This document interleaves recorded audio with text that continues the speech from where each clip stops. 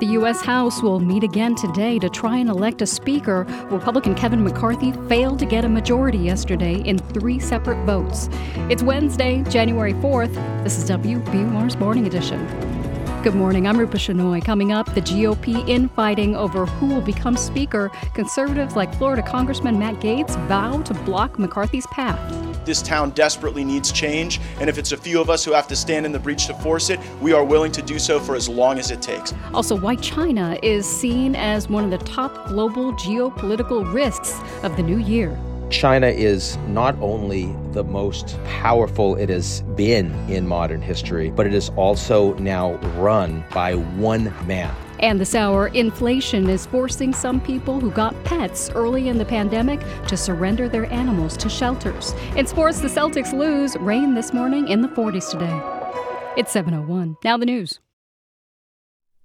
Live from NPR News in Washington, I'm Corva Coleman. The House will try again today to elect a speaker. Since Republicans hold the majority, they're expected to have enough votes to pick that person. But GOP leader Kevin McCarthy lost 3 rounds of balloting yesterday. And NPR's Windsor Johnston tells us the House GOP remains deadlocked. After all of the backroom negotiating and unseen arm twisting, Kevin McCarthy was unable to get the 218 votes necessary to become Speaker on the first 2 ballots. 19 Republicans voted against him, and in the 3rd round, that number went up to 20.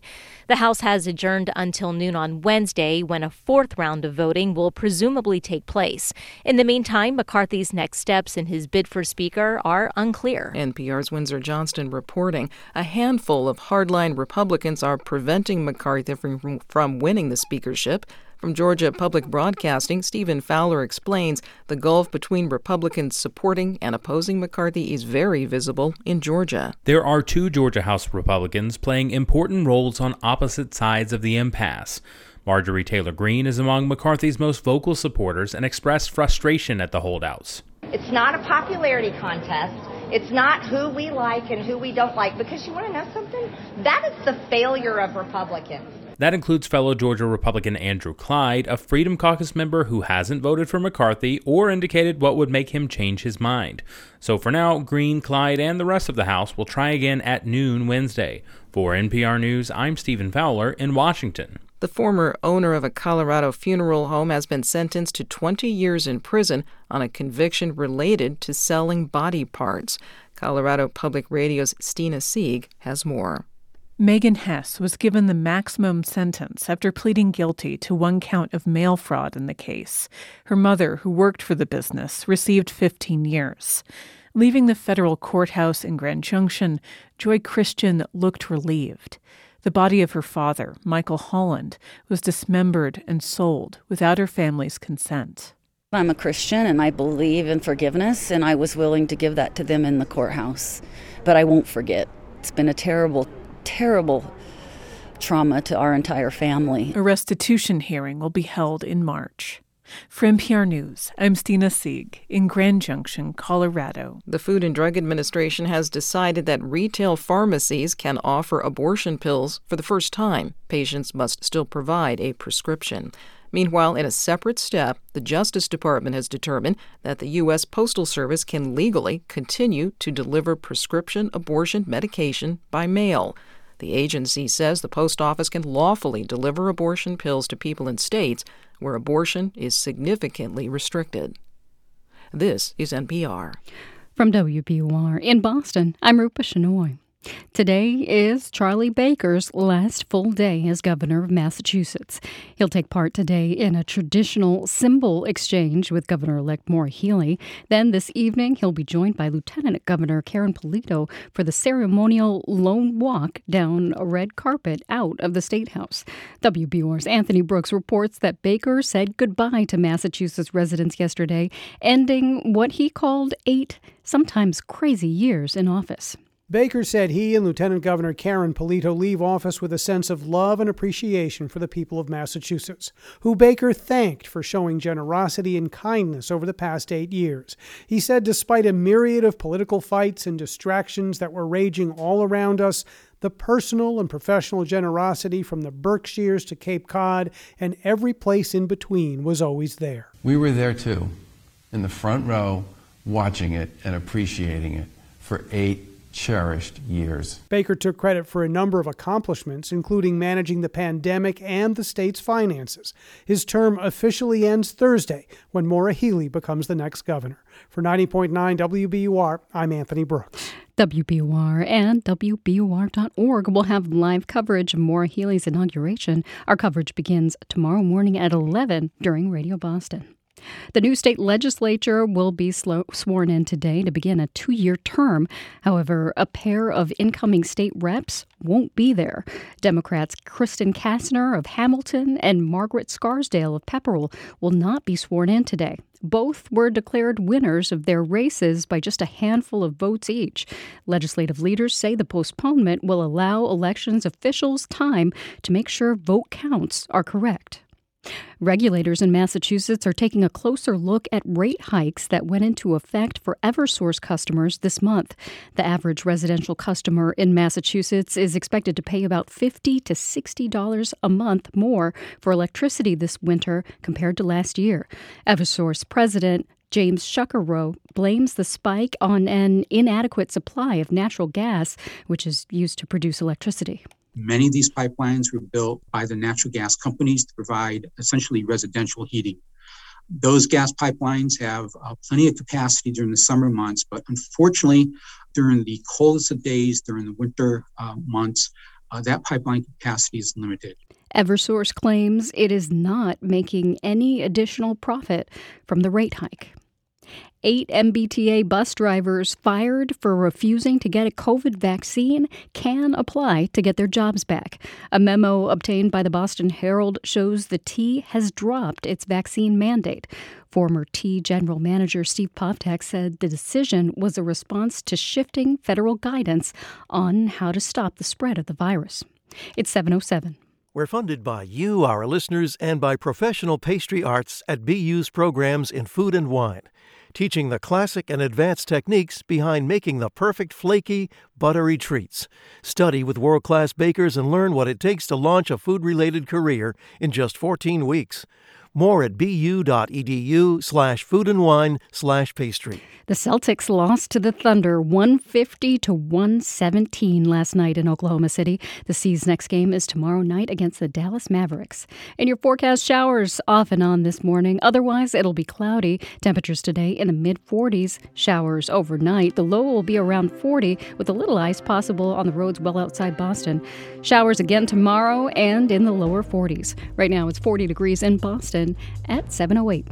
WBUR supporters include Heather Sturt Haga and Paul G. Haga, supporting African Wildlife Foundation, working to ensure wildlife and wildlands thrive in modern Africa. Learn more at awf.org. It's Morning Edition from NPR News. I'm Steve Inskeep in Washington. And I'm Rob Schmitz in Berlin. For the first time in a century, the U.S. House began a congressional term without a speaker. More than 90% of House Republicans have favored Kevin McCarthy for that job. The California lawmaker has worked toward his turn for years. But a few lawmakers rebelled, enough to cause the clerk to say this 3 times yesterday. No persons having received a majority of the whole number of votes cast by surname, a speaker has not been elected. McCarthy did not even receive as many votes as Hakeem Jeffries, the Democratic leader, who received around 203. He'll try again today with the outcome no more certain than yesterday. NPR's congressional correspondent Claudia Gonzalez joins us now. Hey, Claudia. Hey there. Republicans adjourned the House after McCarthy lost that third ballot. What happens now? The chamber is set to convene at noon today for more votes, but Republicans met overnight to try to hash out a way forward. But just like yesterday, there seems to be still plenty of division and little room for error. McCarthy can lose only 4 members of his conference, assuming everyone is there, to win the speakership. And he's lost much more than that, and his opposition seems to be growing. Some McCarthy supporters, such as Texas Representative Pete Sessions, said these losing rounds for McCarthy cannot go on forever. Even though both sides are dug in, trust me, I think somebody's going to have to say, this is starting to look bad. I mean, the good of the party, the good of the majority is what we should be about. And we should note, no business in the House can move forward. No members can be sworn in until a speaker is elected. Wow. So what's keeping that from happening? Although most Republicans support McCarthy, a conservative fringe has opposed him for years, and it even cost him an earlier speakership bid. And it seems they will not change their mind or their votes. McCarthy had already threatened to go multiple ballots if needed, but that seems to be having the opposite effect now. He lost 19 defectors in the first round, and by the last, that number grew to 20 with Florida Republican Byron Daniels. These defectors voted for Ohio Congressman Jim Jordan instead. McCarthy has been defiant about this lack of needed support, telling reporters his defectors will eventually fold and this fight is not about him. This isn't about me, this is about the conference now. Because the members who are holding out is what they want something for their personal selves. If anybody wants to earn something, committee slots or others, you go through the conference. You don't get it by leveraging it. So he's saying these defectors who've asked for more concessions for House rules, for example, to be adjusted, that they can't negotiate this way on the floor. And he thinks members will tire out over these ballots and give him the win. But it may not be a winning argument. Scott Perry, one of these defectors, said McCarthy's trying to order them into voting for him by threatening to take away committee assignments. And Perry said he does not take orders from anyone. So what's going to happen today? We'll see if there's a deal, that some sort of breakthrough here with these negotiations. Ken Buck of Colorado, who voted for McCarthy, said it's worth keeping an eye now on the more senior members of the party to see if they start to pull their support. You know who the cardinals are, you know who the chairs are, you know who the people that have been here 12, 14 years. When those folks decide that it's been long enough and we don't have any white smoke, they're gonna start looking elsewhere. He thinks some have already told McCarthy they'll hang with him for a few more rounds, but eventually that welcome mat will be taken away. That's NPR's Claudia Grisales. Claudia, thank you. Thank you much. Now, the supporters of Kevin McCarthy include our next guest, Representative Dusty Johnson, Republican from South Dakota. Welcome to the program. Thanks for having me. You must have had an interesting evening. What kinds of discussions went on? Well, I do think people want to get to yes. Most people want to get to yes, but keep in mind, Steve, that we do have a small number of members who they like the chaos. People like me, I like order. I think we got real work to do in America. I'd like to, find a resolution to this, but you've got a few who are wired differently. Well, if that is the case, that would mean that you can't negotiate with them. They're getting what they want right now. So what is your plan? Yeah, and I do think those small number of chaos lovers that I'm talking about, you really cannot negotiate with them. But I'm hopeful there are still 218 members of the Republican conference that understand we can't do a gosh darn thing until we agree on leadership. And more than 90% of us think there's one guy who is uniquely qualified to lead the group into a really fractious time. But can you talk me through the discussions of the past, 12, 18 hours? What are ways that people are exploring to get out of this? Well, first off, I would tell you that most of the conversations of the last 12 or 14 hours are just like the conversations the last 12 days, and for that matter, the last 8 weeks. They don't bear a ton of ground, but there is incremental progress inching toward agreement. And I think that should give some people some sense of relief or some comfort that we're not at total impasse. There are people who are giving concessions. This give and take is slow. It's messy, but it is happening. Do you mean that there are some of the rebels here who you believe are moving over to McCarthy's side? I think they're open to doing that. Now, listen, there was not a breakthrough overnight. And there wasn't, there weren't actual concessions offered. The negotiations are not that formal, but there are people who are in a position to help these deals mature, who have been talking, and things are not blowing up. People are not entirely walked away. The lines of communication are open. I want to talk about another conceivable scenario because, of course, this is about math. You need your side to get a majority of those voting. It's conceivable that Democrats could help you if they wanted by having some of their members not vote, which would reduce the total that you would need, and McCarthy in that situation could conceivably get a majority. Would you like help from the Democrats?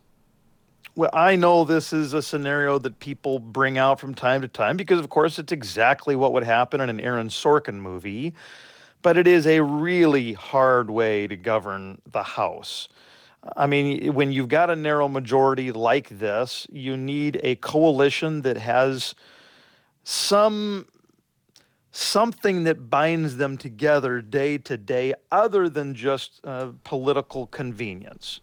And it is hard right now in an incredibly divided American time to put together in a bipartisan way 218 people who are willing to hang together, whether it's economic policy or border policy or any of the other huge panoply of issues that we have to face. And in that way, a bipartisan group is it's really hard to imagine happening. Okay, and so that means you'd have to resolve it among Republicans. Would you be willing to consider a compromise candidate?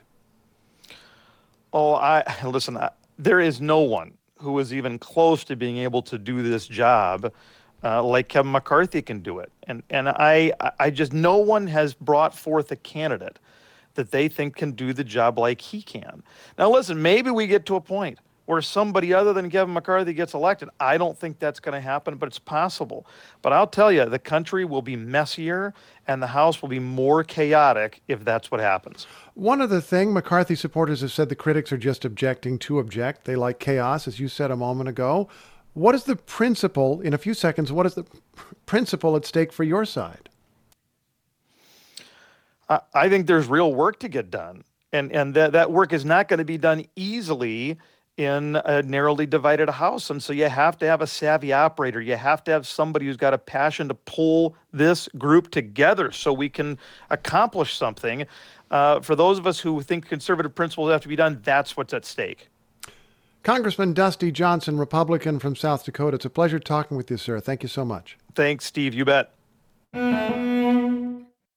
The last surviving Apollo 7 astronaut has died. Walt Cunningham, born in 1932, flew in space just one time. As NPR's Russell Lewis reports, his flight in 1968 was an important and often forgotten one for the lunar program. Walt Cunningham was the lunar module pilot of the first manned Apollo mission that went to space. Apollo 7's 11-day trip around the Earth was the stepping stone to NASA's march to the moon. The real accomplishment, of course, was the first manned landing on the moon. But that was the fifth of what I always describe as 5 giant steps. The first one was the Apollo 7 mission, of course, complete test of the Apollo spacecraft. Coming up on 1 minute, mark, T-minus 60 seconds and counting. We are go for Apollo 7 at this time. The launch came after a difficult time for NASA. Just 21 months before, a fire on the launch pad killed 3 astronauts during a test of Apollo 1. In the interim, NASA changed many procedures and the command module underwent a series of safety improvements. Speaking to NPR in 2016, Cunningham said if Apollo 7 had not gone well, the U.S. wouldn't have landed on the moon before the end of the 1960s. Historically, what the public doesn't realize, still the longest, most ambitious, most successful first test flight of any new flying machine ever. During the flight, the crew test-fired the engine that would place Apollo into and out of lunar orbit, simulated docking maneuvers, and did the first-ever live television broadcast from an American spacecraft. The mission was deemed a success, but it was the last time these astronauts would fly in space. There was tension between Apollo 7's commander, Wally Schirra, and Mission Control. As the flight dragged on, Schirra caught a cold, and so did astronaut Don Isley, and the crew's squabbles worsened with ground controllers. Despite that, Cunningham was proud of what they accomplished. As I look back on it, it was a job, a challenge, and a task that in the end was very well done. Walt Cunningham left NASA in 1971 after serving as a manager for Skylab, the U.S. space station. He retired from the Marine Corps Reserve as a colonel and attended Harvard Business School, dabbling in venture capital. He also hosted a radio talk show. Russell Lewis, NPR News.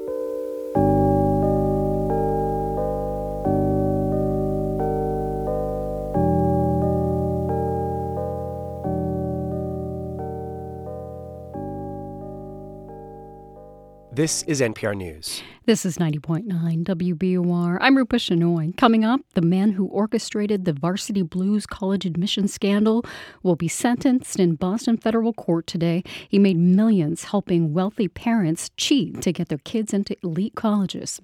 It's 7:20. We're funded by you, our listeners, and by Woods Hole Oceanographic Institution, understanding that now more than ever, we need the ocean and the ocean needs us. Start the new year by joining a team dedicated to advancing ocean science and technology for the global good. Explore exciting career opportunities in many fields at whoi.edu/team.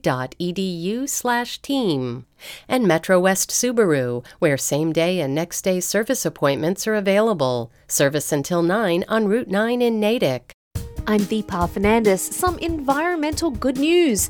A new analysis shows the illegal harvesting of sea turtles by poachers has been dropping. Many years ago, it used to be the only source of protein for many communities, but right now there are more sources of protein in the world, so poaching has decreased a lot. That's next time on Here and Now. Today at noon on 90.9 WBUR, Boston's NPR news station. We have some spots of rain and fog early this morning. Later today, it'll be cloudy with a high near 46. Tonight, rain and fog again with a little ice possible well outside of Boston. The low will be around 40. Tomorrow, a chance of showers and some areas of early fog, then cloudy with a high around 40. It's 40 degrees in Boston at 7:21. Support for NPR comes from this station and from Mattress Firm, dedicated to providing personalized service with the goal of helping people sleep well so they can live well. Customers can shop their range of products in-store or online at mattressfirm.com. And from Procter & Gamble, maker of Metamucil, a fiber supplement containing psyllium, a plant-based fiber for trapping and removing waste in the digestive system, designed to be taken every day. More at metamucil.com. And from Keeper, a secure password manager designed to protect with strong encryption against account takeover, ransomware, and cyber theft, used by millions globally. Learn more at keepernpr.com. This is NPR. It's Morning Edition from NPR News. I'm Steve Inskeep. And I'm Rob Schmitz. Nearly 4 years after the Varsity Blues college admission scandal, the mastermind, Rick Singer, is due to be sentenced today in Boston. Singer pleaded guilty to racketeering conspiracy and other charges for helping wealthy parents, including actors Lori Loughlin and Felicity Huffman, bribe and cheat to get their kids into elite colleges. As NPR's Tovia Smith reports, Singer's hoping for no prison time, while prosecutors want him to serve 6 years. Prosecutors call Singer's scam staggering in its scope and breathtaking in its audacity. He raked in some $25 million selling what he liked to call a side door into selective universities like Yale, Georgetown, and USC. Give him the razzle-dazzle, Rick. No problem. The FBI recorded Singer selling his scam to parents, explaining how he bribes coaches to take students as athletic recruits, even in sports they never played, and how he fixes students' wrong answers on their college admissions tests or has someone take the test for them. I can make scores happen that nobody on the planet can get to happen. Consider that a done deal. I agree. Of the more than 50 parents, coaches, and others caught up in the scheme, more than a third got 3 months or less in prison. A quarter got no time at all, including 5 who cooperated with prosecutors. Singer's hoping his cooperation will earn him leniency, too. He believes he will get some time. I don't think he believes it'll be a lot of time. Bill Blankenship lives next door to Singer in a mobile home park in Florida, a world away from the gated 5-bedroom California home where Singer used to live.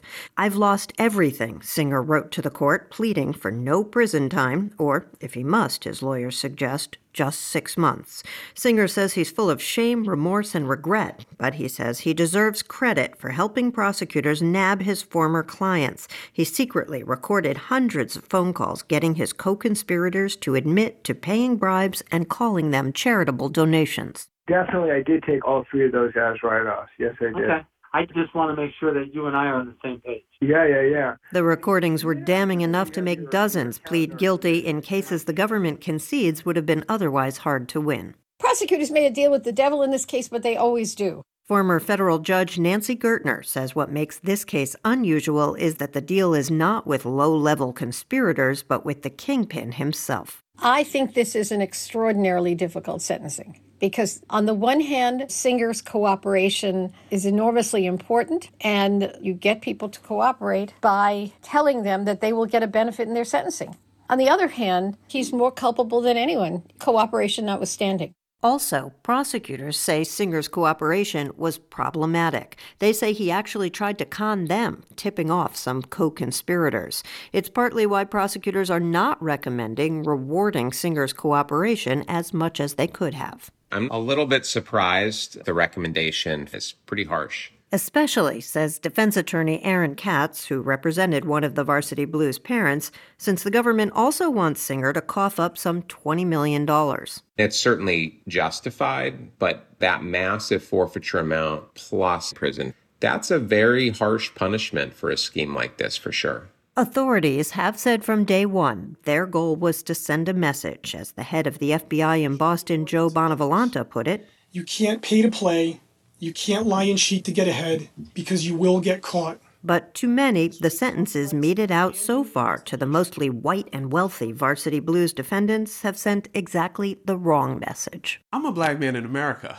It was like, duh. Akil Bello, an advocate for equity in education, compares the Varsity Blues sentences to similar or even stiffer ones given to those who are not white or wealthy.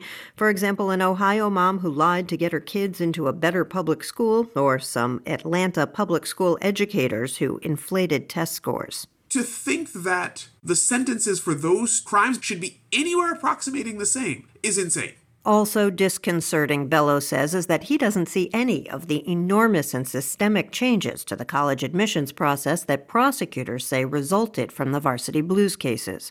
The organization that runs the SAT test says it has increased security, and, for example, USC says it's beefed up reviews of athletic recruits. But Bello says none of that addresses the systemic legal inequities in college admissions which affect far more people than Varsity Blues.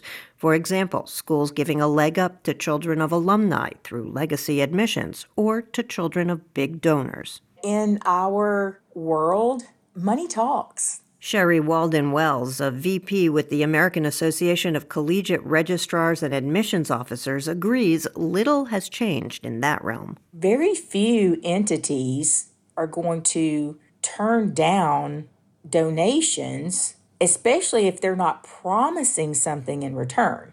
Varsity Blues also did little to prompt reforms in the world of college consulting, which remains an unregulated industry. Margie Ammett, a college counselor who knew Singer years ago, says that's largely why Singer's scam wasn't stopped when she says he first started pushing the envelope. We all knew there was just very unethical stuff going on, but there was nowhere to turn. Instead, Ammett says she watched Singer just become more and more brazen. So, for instance, here's the application that was falsified. From padding students' resumes, Ammett says, to lying about a student's ethnicity and even trying to hire someone to take a student's course online. That made my hair stand on end. And I think he should go to prison for a long time. For his part, Singer says some childhood trauma that the court is keeping sealed caused him to lose his moral compass, and he now wants to atone by helping underprivileged students. He says he plans to start work this month with a pastor in Arkansas. A court filing from that guy says Singer first reached out 2 weeks ago. Still, Singer's neighbor Bill Blankenship insists Singer is genuinely helpful to him and others around their mobile home park.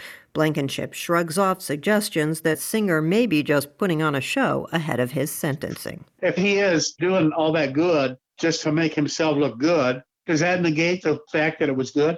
You know, good is good. Singer will have a chance himself today to make his case for leniency in person to the judge in what may be his most important and difficult sales pitch of a sordid career. Tovia Smith, NPR News, Boston.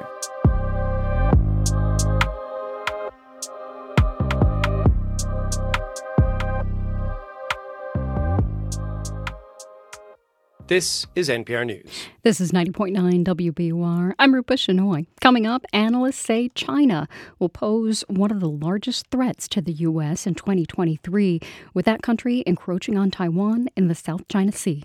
It's 7:29. If you're headed out to work or the gym or to take the kids to school, remember that you can keep listening to WBUR on the WBUR mobile app. It'll help you keep up on the news in the new year.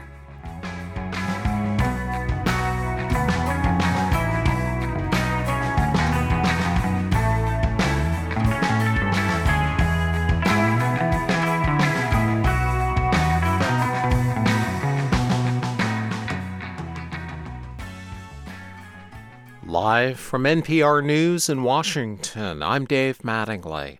Lawmakers in the House are expected to try again today to elect a speaker. Republican Congressman Kevin McCarthy of California says he still wants the leadership post, despite falling short in each of 3 votes yesterday as the new Congress convened. The GOP won back the majority in the House in the November midterm elections, but McCarthy is opposed by some conservative lawmakers. Incoming House Minority Leader Hakeem Jeffries assessed day one this way. It's a sad day for the House of Representatives as an institution. It's a sad day for democracy. It's a sad day for the American people. Buffalo Bills safety Damar Hamlin remains in critical condition at a hospital in Cincinnati. Hamlin went into cardiac arrest during the first quarter of Monday night's NFL game between the Bills and the Bengals. Hamlin collapsed moments after making a tackle and was administered CPR. Ann Thompson with member station WVXU says Hamlin has been undergoing medical tests at the hospital. Hamlin's friend and marketing representative Jordan Rooney has said the hospital is doing those tests and seeing how he recovers. The UC Medical Center hasn't held a news conference or issued a statement, and we don't know when that might happen. Hamlin's uncle, Dorian Glenn, tells CNN and ESPN his nephew was resuscitated twice. This is NPR News. From WBUR in Boston, I'm Rupa Shenoy. More now on House Republicans' failed effort to elect a speaker. The state's all-Democratic congressional delegation voted for Minority Leader Hakeem Jeffries. That includes Congresswoman Lori Trahan. She told WBUR's Morning Edition that she believes the inability to elect a leader shows that the GOP might not be cut out to lead the House. Look, Republicans went before the American people last year. They said they wanted the majority so that they could govern. But the last 24 hours have proven that they've bitten off more than they can chew. Another vote will take place at noon today. Students and staff returned to Boston Public Schools this morning after the holiday break. WBUR's John Bender reports they will be encouraged, but not required, to wear masks. The masking guidance in schools comes as public health officials brace for an increase in respiratory illnesses, including COVID-19, after days of holiday travel and gatherings. That's why Krista Magnuson of the group BPS Families for COVID Safety is disappointed school leaders did not reinstate a full mask requirement for the schools. And, we'll, of course, will encourage our people that we have contact with, our members, to actually follow this sort of, quote, ask and expectation of masking and to do their best to do that because, of course, the more of us that are doing it, the more protection we'll have across the board. Boston school officials say the expectation means masks are strongly encouraged, but no one will be disciplined or sent home for refusing to wear a mask. For 90.9 WBUR, I'm John Bender. Masks are also being recommended but not required at public schools in Newton, Lexington, and Arlington. The Massachusetts Teachers Association wants state lawmakers to legalize teachers' strikes. The union tells the Boston Globe that it believes educators should have the same labor rights as other kinds of workers. State Education Commissioner Jeffrey Riley says the union is going too far. Legislation on the issue is expected to be introduced on Beacon Hill next month. And if you got a real Christmas tree this year, you might be wondering what to do with it.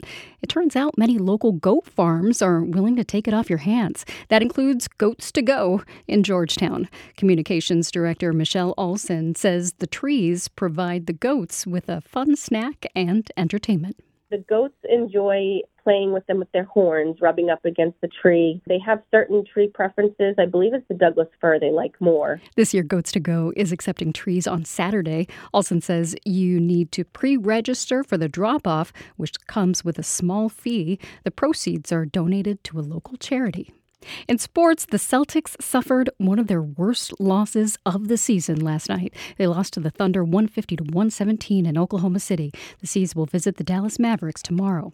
In your forecast, some fog and spotty showers are clearing up this morning. It'll be cloudy today with temperatures rising to the mid-40s. Those fall to the low 40s tonight, and the rain returns. The National Weather Service is warning that a little ice may form on the roads well outside the Boston area. Tomorrow, a chance of showers, otherwise overcast with temperatures in the low 40s. Right now it's 40 degrees in Boston at 7:34.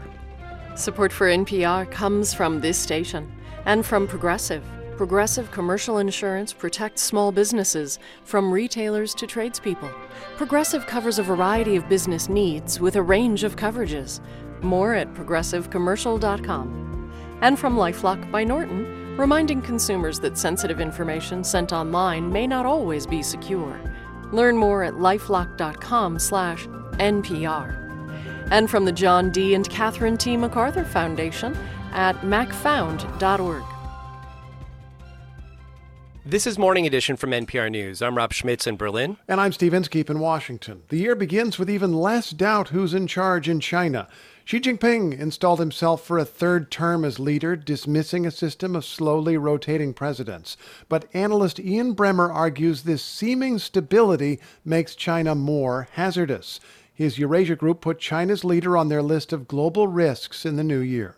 China is not only the most powerful it has been in modern history, but it is also now run in an incredibly consolidated way by one man. So it's as consolidated a dictatorship as we've seen since the days of Mao.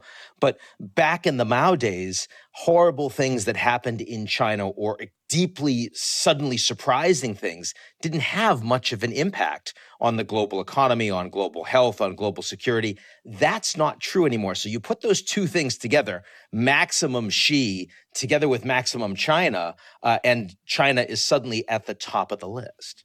Let's talk through why consolidated leadership would go wrong, because in theory that sounds stable. Yeah, it's funny. Almost all of the major risks on our list today are around this issue. The idea that when you have really powerful people that don't have the benefit of significant expert inputs around them, they're making decisions in ways that don't have checks and balances internally.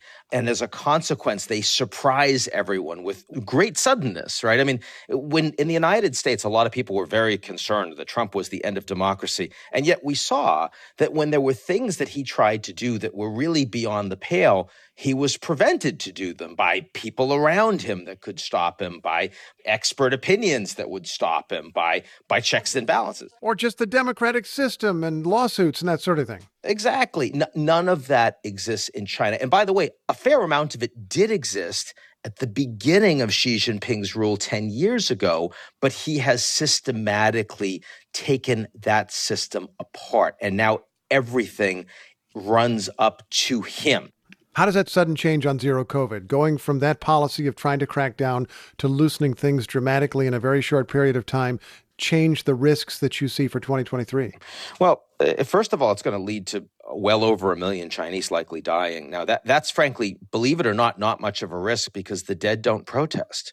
And the Chinese government isn't going to admit to these people dying. They're not going to provide data. But for example, one major risk directly that stems from this is we're just not going to have information on these new cases, and therefore on any potential new variants and any potentially dangerous new variants. The hospitals are going to be overwhelmed, and they're not going to be working closely with the World Health Organization, just as it's been for the last 3 years, or with organizations like the CDC around the world. Given that the epicenter for COVID is once again, as it was in 2020, in China, and China is the least transparent and cooperative with the rest of the world on that health data, that's a pretty big problem.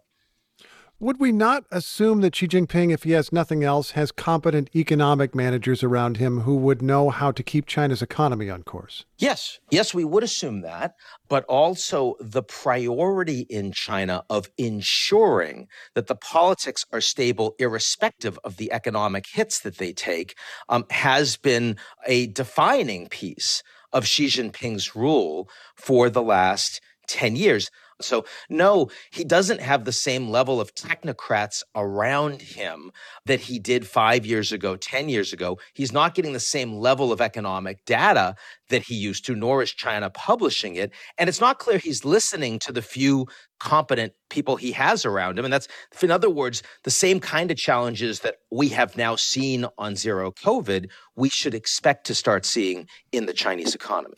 A few days ago on this program, we spoke with Mike Gallagher. He's a Republican representative, head of a new House committee focused on China, and he asserted that we're entering the, quote, window of maximum danger of a Chinese attack on Taiwan, specifically because Xi is so much more extremely in charge. And he's a friend. I've spoken with him about this. We disagree on this specific issue.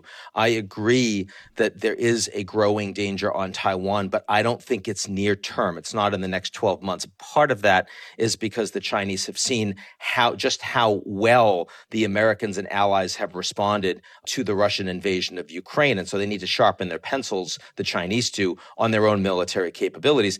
Part of it is because the Chinese really need access to TSMC, the world's most strategically important company. They provide the most important semiconductors for a Chinese government and economy that can't yet produce them themselves. They are going to spend hundreds of billions of dollars in the coming years to try to make up that gap with the United States, but they're not there yet. And as a consequence, a sudden military strike against Taiwan would do incredible damage to the Chinese economy at a time that they really can't afford it.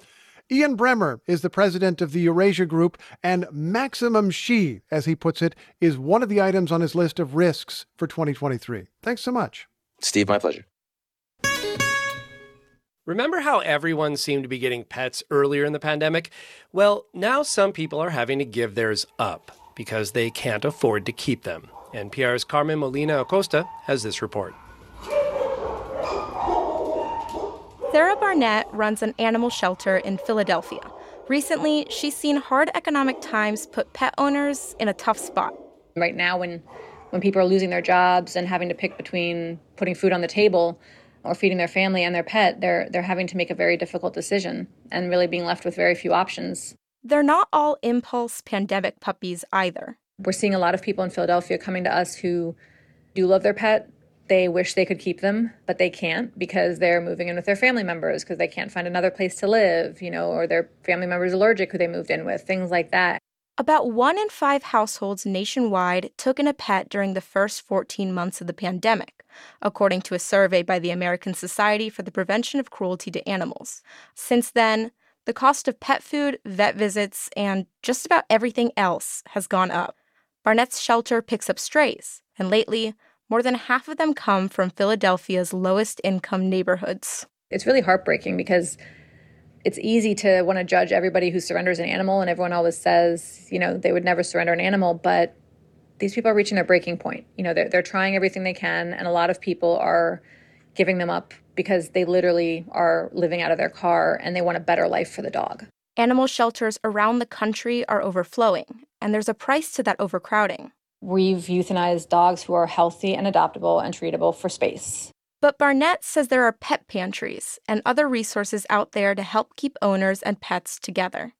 And hopefully, more animals can be saved. Every number is a wet nose and a wagging tail, so to speak. But most of the animals are leaving our shelter and going back to their owners or going to rescue organizations or finding homes directly through us. Carmen Molina Acosta, NPR News.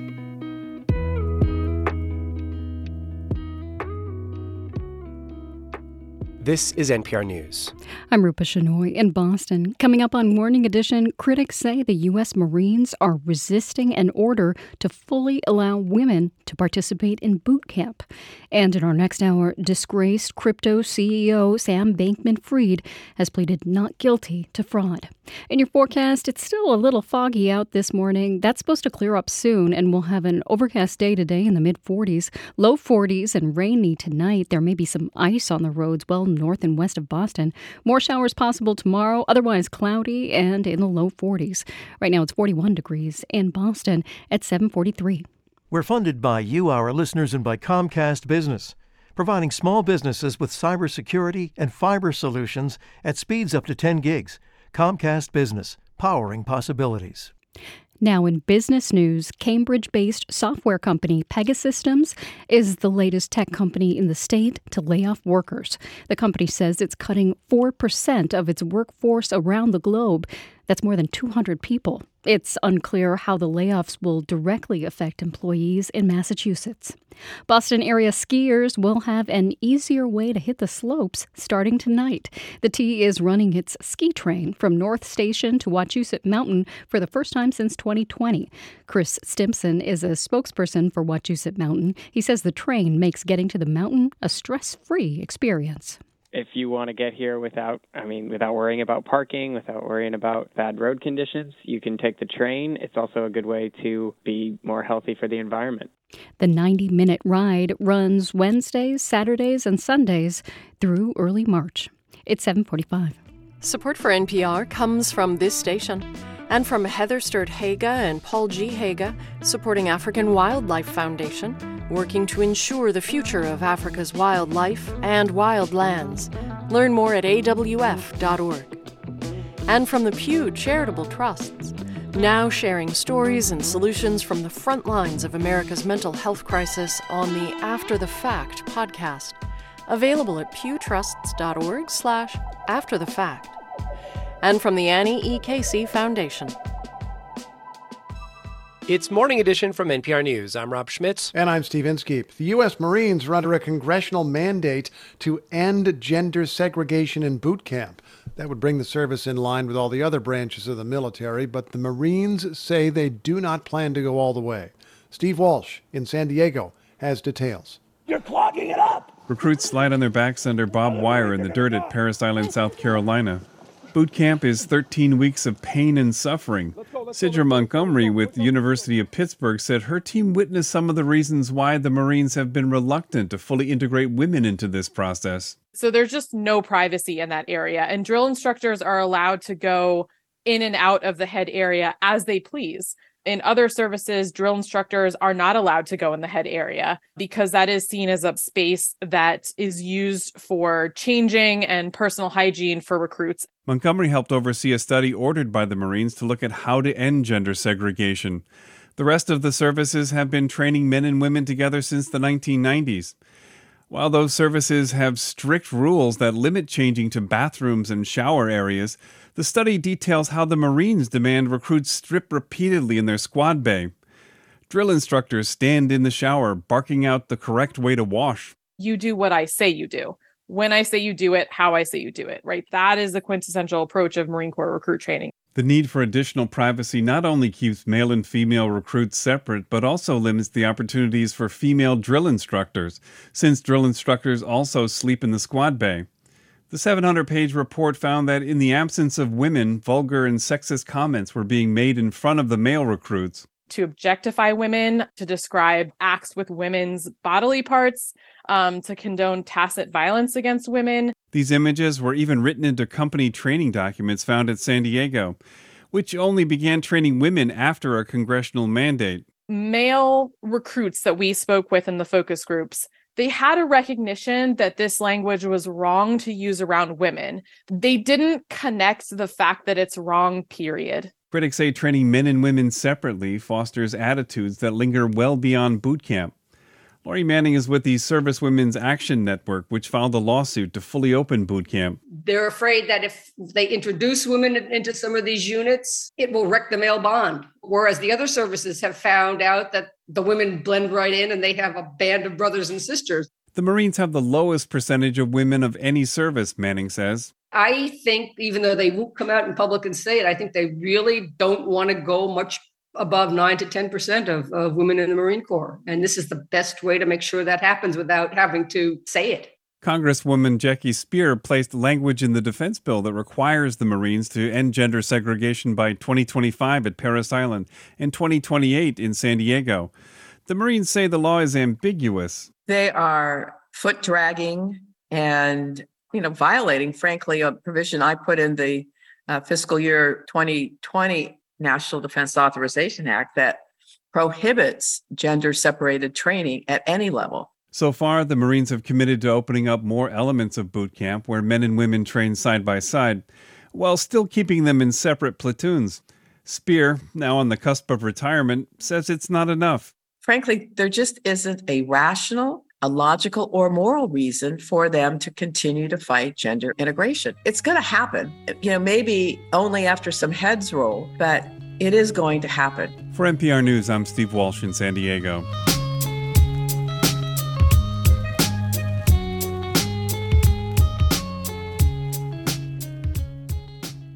This is NPR News. This is 90.9 WBUR. I'm Rupa Shenoy. Coming up, NPR continues its conversations with the authors of banned books. Today, the author of the graphic memoir, Genderqueer. And in 20 minutes, the latest on the condition of Buffalo Bills safety Damar Hamlin, who collapsed after being hit during a game Monday. It's 7:50.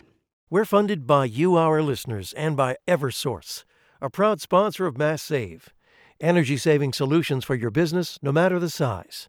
Information about tools to reduce your carbon footprint, lessen environmental impact, and custom recommendations for reaching your sustainability goals at Eversource.com. It's time to play America's favorite jackpot game, the lottery. A few big winners. Tonight we have another life-changing jackpot for you. But a lot of huge losers, including every state that relies on lottery revenue. Only 20 to 30% of every lottery dollar goes to the state beneficiary, to the fund, so it's a lot less than people think. Well, where does the rest of the money go? That's On Point this morning at 10 on 90.9 WBUR, Boston's NPR news station. We have some patchy fog that's still hanging around this morning. That's supposed to go away soon, and we'll have cloudy skies today with temperatures in the mid-40s. Tonight, low 40s and more showers. If you're planning to drive anywhere from Springfield and Worcester up to New Hampshire, watch out for a little ice on the roads. Tomorrow, there's a 50-50 chance of more rain. The high temperature will be right around 40. Right now, it's 40 degrees in Boston at 7:51. It's a new year and a new slate of events at WBUR City Space. Our calendar is filling up for the first few months of 2023. Check it out and get tickets by visiting wbur.org/events.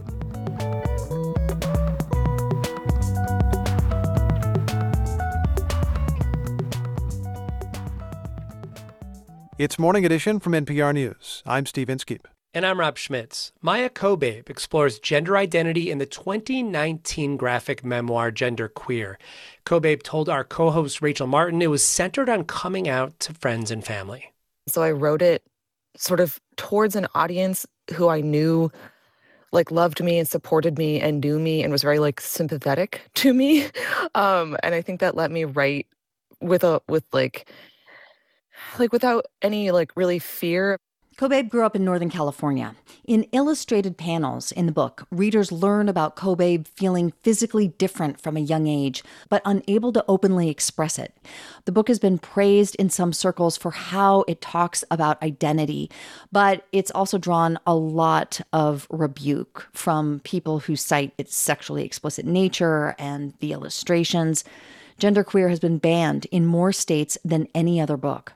I was in elementary school in the 90s, and then I was in high school in the early 2000s, and there was a lot less representation, and there was a lot less people who were publicly out. And I just felt for so many years, I was like, I just feel like there's some stuff going on with me about gender. I can't decide if I'm a girl who feels kind of like a boy, or a gay man trapped in a girl's body, or if I'm a boy but in a very feminine way, or am I a lesbian? It was just very confusing, and I just kept feeling like I was trying on clothes that didn't fit, and it was just it was the biggest sort of concern of my specifically teenage years and early 20s was just this what am I? Where do I fit in all of this? There's so many different experiences that I, as a cisgendered woman, would never have thought about as being as traumatic as you describe them. Like the annual gynecological exam. And this is a very graphic part of the book as you describe what this was like for you. Yeah, it's pretty bad. It's interesting that you mentioned that you wouldn't have thought of that maybe as traumatic, because one of the things that I sometimes hear from cis female readers is, thank you so much for writing about how kind of hard that was for you, because it's also really hard for me, and I never hear anyone talk about that. That's true. And I've had, readers who have never struggled with their gender or questioned their gender really relate to that part of the book, and also some of the stuff about like periods and sort of the shame around periods and all of that stuff is not limited to people who are questioning their gender. But yeah, the pap smear exam scenes, there are 2 of them in the book. They were hard to write. Those were the only scenes that when I sat down at my desk to draw them, I was like, I don't want to like have to live in this memory again for the amount of time it's going to take me to draw these pages. This is an unpleasant experience to be reliving this. Mm-hmm. I mean, half of it's kind of like psychological, like I don't enjoy being reminded about this part of my body, and half of it is just literal physical pain. You tell the story of a family that's very supportive of you and your journey. There's the scene, though, where your aunt, who happens to be a lesbian, is having a hard time with the idea that you are non-binary and the fact that she needs to use different pronouns with you. She was the first person I really knew very closely who was out as queer. So when I was coming out as non-binary, I assumed like, okay, cool. Of all of my extended family, she will get it the most. She'll immediately support me. She'll immediately have my back. And then that ended up not quite being the case. But I think part of it was that at the time that she came out as a lesbian feminist specifically, it was a real turn towards women, towards womanhood, towards centering women as sort of the most important relationships in her life, both romantic, but also sort of like political. Like, I'm voting as a woman. I am moving through the world politically as a woman. And I think the idea that I was doing a thing that to her felt like a rejection of womanhood was really, really difficult, because she felt like, well, women are like the best thing in the entire world. And being a woman is very joyful and celebratory and wonderful, and has brought me friendships and community and family and, very important things into her life. And I think when I was first coming out, I wasn't saying womanhood does not have value, or womanhood is not like worthwhile and wonderful and important thing to be and to celebrate and to find strength in. I was just saying, like, this is a very beautiful gift that has been offered to me, but it doesn't fit. And because of that, I'm going to set it down. Did you anticipate the level of ire directed at your book? I braced myself for a little bit of that. But when the book came out, like, what it was met with initially was just this absolute wave of like love and support. And the pushback didn't come until late 2021. And at that point, I think what mostly surprised me was like the timing of it, and then also the level of it, and then following that, the longevity of it. Let me ask you this. I mean, some of the criticism is about how explicit the book is. There are some graphic panels where you're describing some of your sexual encounters. Did you consider doing less graphic versions of those scenes, just to not give grist to the critics who you anticipated were going to come at you anyway? I really didn't. Like, I drew as much as I felt like I needed to tell the story that I was trying to tell and get the points across that I was trying to make. And I honestly think the book is a lot less explicit than it could be, or would have been if written by a different author.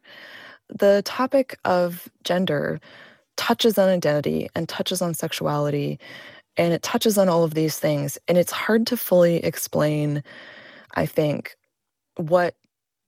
how a gender identity can impact every facet of life as an adult without touching at least a little bit on sexuality. And so I wanted to not shy away from that. Maya Kobabe is the author of the graphic memoir Genderqueer. Maya, thanks so much for talking with me. Yeah, thank you for chatting with me this morning.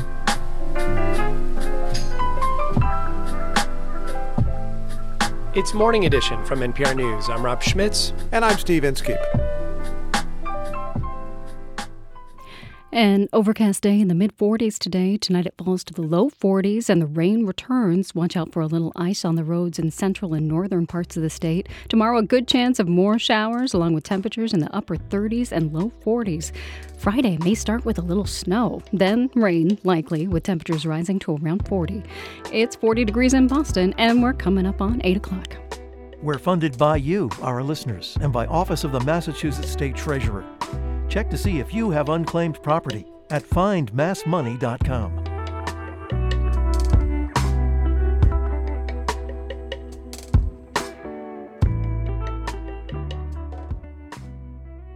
I'm WBUR Arts and Culture reporter Cristela Guerra, and this is 90.9 WBUR FM Boston, 92.7 WBUH Tisbury, and 89.1 WBUH Brewster. Listen anytime with our app or at WBUR.org. WBUR, Boston's NPR news station. Hard-right Republicans rejected Representative Kevin McCarthy of California in 3 votes for House Speaker yesterday. Lawmakers reconvened today to try again, and McCarthy isn't backing down. It's Wednesday, January 4th. This is WBUR's Morning Edition. Good morning. I'm Rupa Shenoy. Coming up, we talk with Massachusetts Democrat Representative Lori Turhan about what it was like on the floor during the Republican infighting. Also, there's been a huge outpouring of support for Buffalo Bills safety Damar Hamlin, who remains in critical condition after taking a hit during Monday night's game. He's someone that sacrifices however he feels in that moment to make everyone around him feel welcome, which is something you don't get a lot of times with professional athletes. And this hour, former CEO Sam Bankman-Fried has pleaded not guilty to fraud in charges related to the collapse of the cryptocurrency exchange FTX. In sports, the Celtics lose. Rain this morning in the 40s today. It's 8:01. Now the news. Live from NPR News in Washington, I'm Corva Coleman. House Republican leader Kevin McCarthy remains optimistic that despite several losses yesterday, he'll still pull out a win for the speakership. NPR's Claudia Grisales reports McCarthy hopes to overcome his deficit when the House convenes this afternoon. Leader McCarthy is still facing opposition from a sizable group of House conservatives who are looking to thwart his speakership bid. But after losing 3 rounds of ballots on the House floor, McCarthy told a pool of Capitol Hill reporters that he thinks members will tire out during future votes. Members are talking. We're walking through. I think we'll find our way to get there. And this is a healthy debate. It might not happen on the day we want it, but it's going to happen. The stalemate means for the first time in 100 years, the U.S. House will begin a congressional term without a speaker, putting all of its other business on hold, including the swearing in of new members. Claudia Grisales, NPR News, Washington. President Biden will visit Kentucky today to talk about infrastructure. He'll also announce more than $2 billion in investment to upgrade a vital bridge. Biden says that's thanks to the bipartisan infrastructure law. The president will be joined by other officials, including Senate Republican leader and Kentucky Senator Mitch McConnell. Buffalo Bills player Damar Hamlin remains in critical condition in a Cincinnati hospital. He collapsed Monday during the Bills' game with the Cincinnati Bengals. Hamlin's heart had to be restarted, and he remains sedated. An online toy drive that Hamlin founded with a modest goal of about $2,500 has now garnered about $6 million in donations. Family spokesman Jordan Rooney says he is looking forward to sharing the news with Hamlin when he is awake. Knowing what it means to him, it makes me proud. It makes me excited for when he will see that. Meanwhile, the postponed game between the Bills and the Bengals has not yet been rescheduled. Russia says that 89 of its troops were killed in a Ukrainian missile strike on a military barracks in occupied East Ukraine last weekend. NPR's Charles Maines reports from Moscow. This is the single largest loss of life Russia has reported since the start of the conflict. The revised death toll was confirmed by a Russian Defense Ministry spokesman who said the remains of more soldiers had been found in the rubble of a school building in the Ukrainian town of Makivka the troops had been using as a temporary base. The spokesman said the attack occurred because the soldiers had violated military rules and placed cell phone calls to Russia as the new year struck, allowing Ukraine to pinpoint their location using American-made HIMARS rockets. The Defense Ministry initially acknowledged 63 men had died after pro-Kremlin war correspondents leaked details of the incident. Earlier this week, mourners gathered for impromptu vigils in several Russian towns where most of the soldiers who died were from. Ukraine has taken responsibility for the attack, but claims the real Russian death toll could be in the hundreds. Charles Maines, NPR News, Moscow. You're listening to NPR News from Washington. From WBUR in Boston, I'm Rupa Shenoy. Today is the last full day in office for Governor Charlie Baker. He'll take part in a traditional symbol exchange with Governor-elect Maura Healey. Then this evening, he'll participate in the ceremonial lone walk down a red carpet out of the State House. But he really won't be alone. He'll be with his wife, as well as Lieutenant Governor Karen Polito and her husband. We'll have live coverage tomorrow of Maura Healey's inauguration. It'll begin during Radio Boston at 11. Salem Mayor Kim Driscoll will be sworn in as Lieutenant Governor tomorrow. After giving a final address to the City Council today, Driscoll will oversee the process of the council appointing her replacement. Councilors tell the Salem News they hope to hold an election in May, with the winner serving the remaining 3 years of Driscoll's term. Somerville's new mayor is promising new teen centers, arts spaces, and a universal basic income pilot program in the new year. Mayor Katiana Ballantyne gave her first State of the City address last night. In it, she praised the city's progressive and inclusive spirit. In a time when so much feels turbulent and when once-in-a-generation challenges face us, I am forever grateful to serve a community that holds steadfast to the common goal of progress for all. Ballantyne was Somerville's first new mayor in 18 years when she took office last year. The state's highest court today will hear a case linked to the deadly COVID outbreak at the Holyoke Soldiers' Home. The state attorney general's office is appealing the decision of a lower court to toss out criminal indictments against the former superintendent and medical director of the home. They were accused in the spring 2020 outbreak that killed dozens of veterans at the home. A judge dismissed those indictments in 2021. After more than 5 years of work, the dedication of Boston's public memorial to Martin Luther King Jr. and Coretta Scott King is now days away. WBUR's Dan Guzman gives us an update on the embrace. The 20-foot-tall statue on the Common features two arms locked in a hug. It honors the Kings, who met in Boston in the 1950s. The plaza surrounding it has markers paying tribute to dozens of other New England civil rights leaders. Amari Paris Jeffries, the executive director of Embrace Boston, says visitors to the memorial can enhance their experience with their phones. They'll be able to download an app and hear the stories of those other leaders, hear the stories of the Kings, hear the stories of Boston, past, present, and future. The official unveiling of the Embrace will be held Friday the 13th. That's 3 days before Martin Luther King Day. For 90.9 WBUR, I'm Dan Guzman. It's 8:06. We're funded by you, our listeners, and by Margulies Peruzzi, architects and interior designers dedicated to helping their clients in workplace, science, healthcare, and real estate. More at mparchitectsboston.com. No wins in the new year yet for the Celtics. They lost to the Thunder 150-117 last night in Oklahoma City. The Celts will visit the Dallas Mavericks tomorrow. Showers off and on this morning. Otherwise, it'll be cloudy today with temperatures in the mid-40s. Showers overnight. The low will be around 40. Showers again tomorrow and in the lower 40s. Right now, it's 41 degrees in Boston at 8:07. WBUR supporters include the George Gund Foundation, working to make Cleveland and Northeast Ohio more globally competitive, livable, sustainable, and just. More information available at gundfdn.org. It's Morning Edition from NPR News. I'm Steve Inskeep in Washington. And I'm Rob Schmitz in Berlin. Buffalo Bills safety Damar Hamlin remains in critical condition in a Cincinnati hospital after he collapsed during Monday night's NFL game. People held a vigil last night outside the University of Cincinnati Medical Center.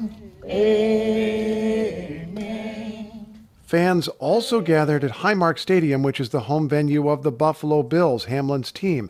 Hamlin tumbled down after he made a tackle during Monday night's game as people across the country watched on TV. Ann Thompson of WVXU in Cincinnati has been covering this story. Ann, do we have any new information about Hamlin's condition this morning? We don't know much beyond the fact that he suffered a cardiac arrest following the hit. Crews did CPR to restore his heartbeat. The hospital sedated him and intubated him, meaning he has a breathing tube and is on a ventilator. All this so doctors can do a battery of tests. Hamlin's friend and marketing representative Jordan Rooney has said the hospital is doing those tests and seeing how he recovers. The UC Medical Center hasn't held a news conference or issued a statement, and we don't know when that might happen.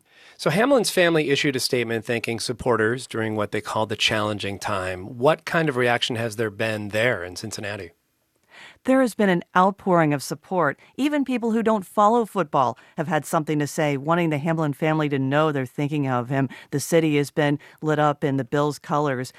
Dave Bush, who attended the game, said the collapse was eerie and shows how dangerous the game can be. In sports, everyone looks at the contracts and how much these professional athletes are getting paid and things like that, but they don't understand the other side of it. And this is when you see the other side, unfortunately, which is the dark side of this game. Don Bird, who had watched the game at home, was out eating lunch with his nephew at a sports bar. He said he was really shaken up when he saw Hamlin drop to the ground. God bless him. I hope all's well with him. Who would have thought? A routine play.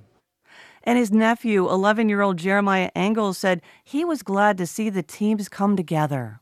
And it just shows that on screen they may act like they hate each other, but really they're actually might be good friends in real life.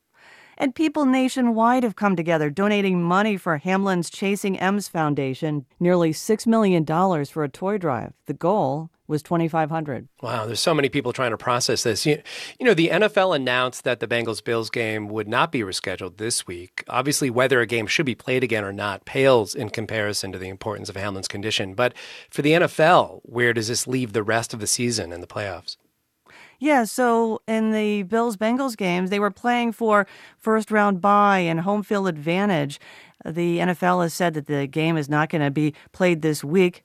But at this point, fans seem more interested in the health of Damar Hamlin. And as you had mentioned, that they have been holding vigils outside the hospital. That's Ann Thompson of member station WVXU in Cincinnati. Ann, thank you. Thank you. Within seconds of his collapse during Monday night's NFL game, Buffalo Bills safety Damar Hamlin was being treated by medical personnel on the field.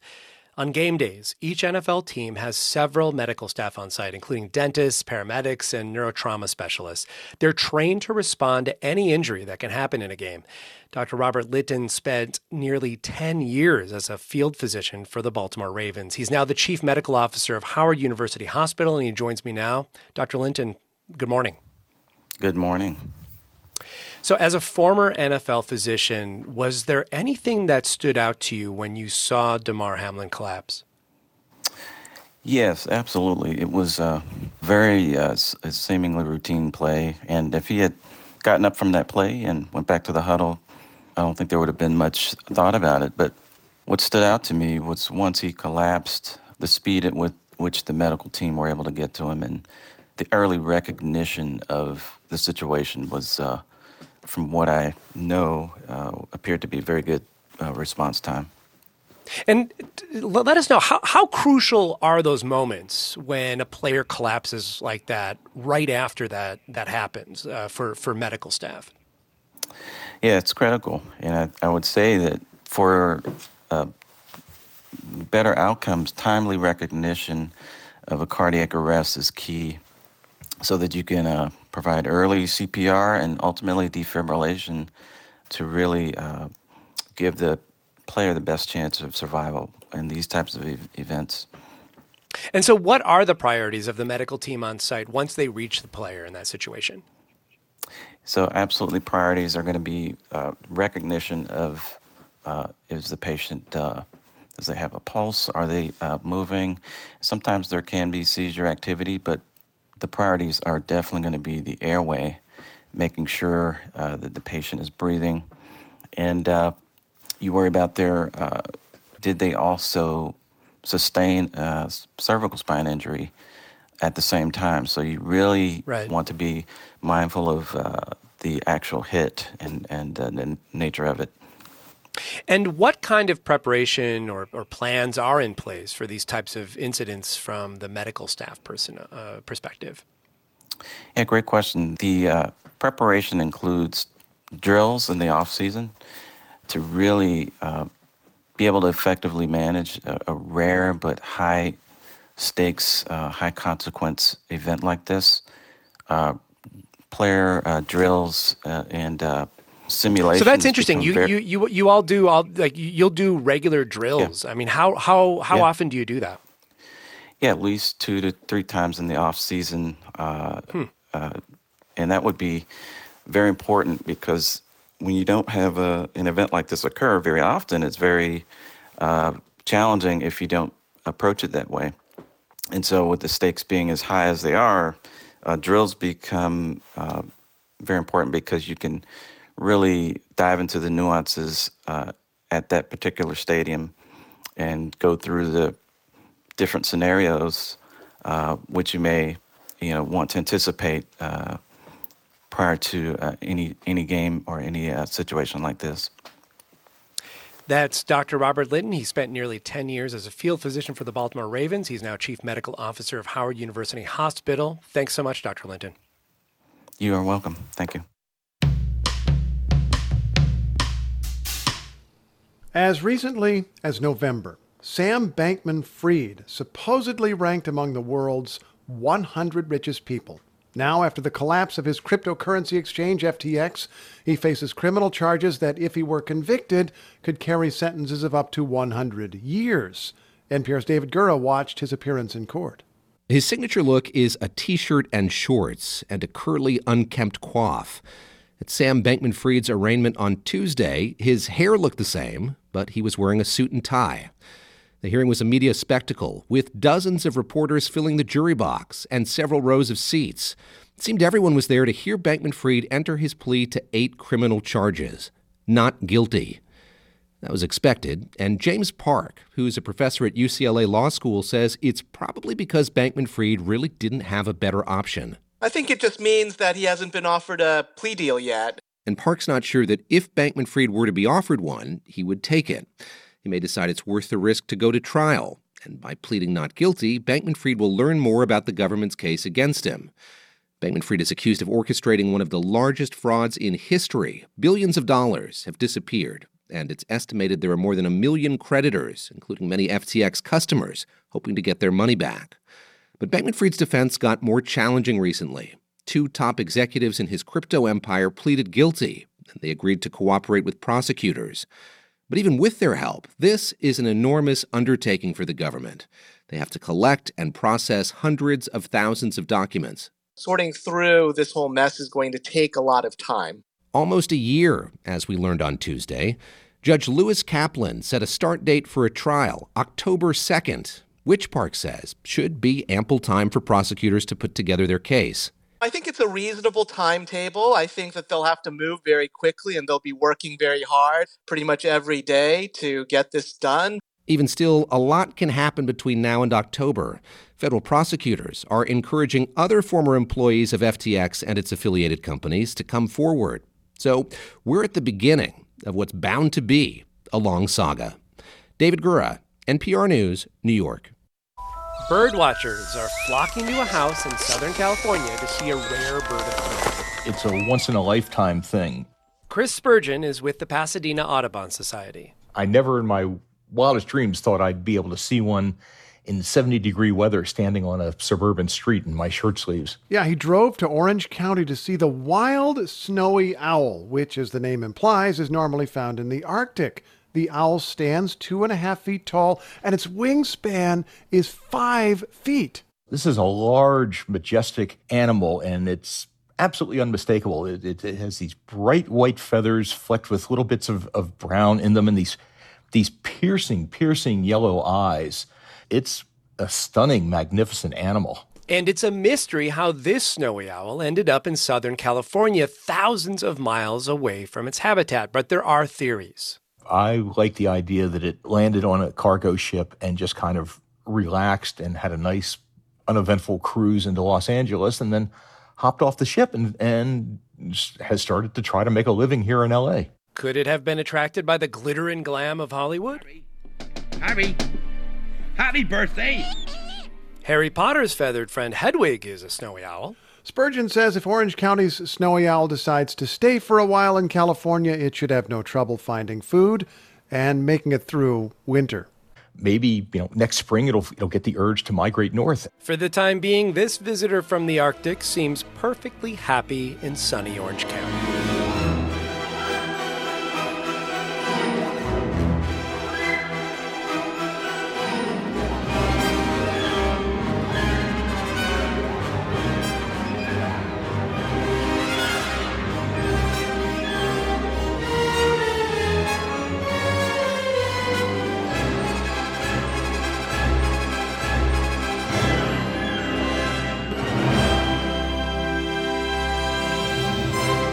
This is NPR News.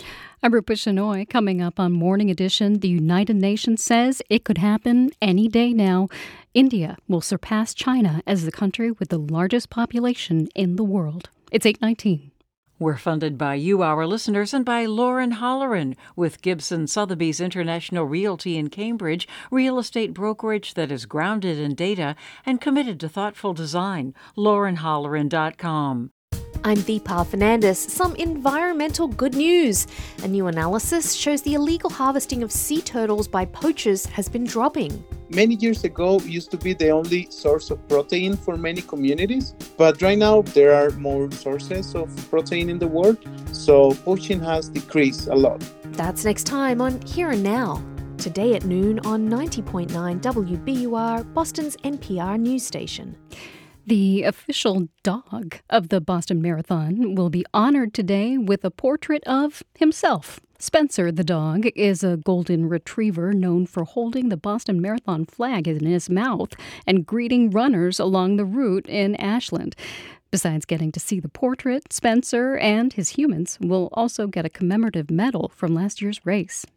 In your forecast, we have some spots of rain and fog still happening this morning. Later today, it'll be cloudy with a high near 46. Tonight, rain and fog again with a little ice possible well outside of Boston. The low will be around 40. Tomorrow, a chance of showers and some early areas of fog, then cloudy with a high around 40. Right now, it's 41 degrees in Boston at 8:20.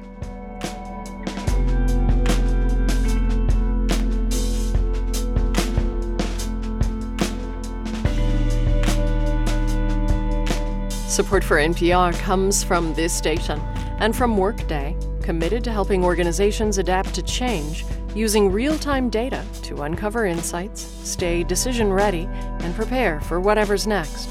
The finance, HR, and planning system for a changing world. And from Procter & Gamble, maker of Align Probiotic, a daily supplement to support digestive health, containing a probiotic strain developed by gastroenterologists with 20 years of research. More at alignprobiotics.com. And from Dataiku, a platform for everyday AI, to help organizations make AI part of their daily business, designed to elevate people, teams, and companies. DATAIKU.com. It's Morning Edition from NPR News. I'm Steve Inskeep. And I'm Rob Schmitz. This year, somewhere in India, a newborn baby will mark a milestone. The United Nations says India will soon overtake China as the world's most populous country. Many of the beneficiaries of this population boom will be women, whose life decisions are shaping their country's future. NPR's Lauren Freyer reports.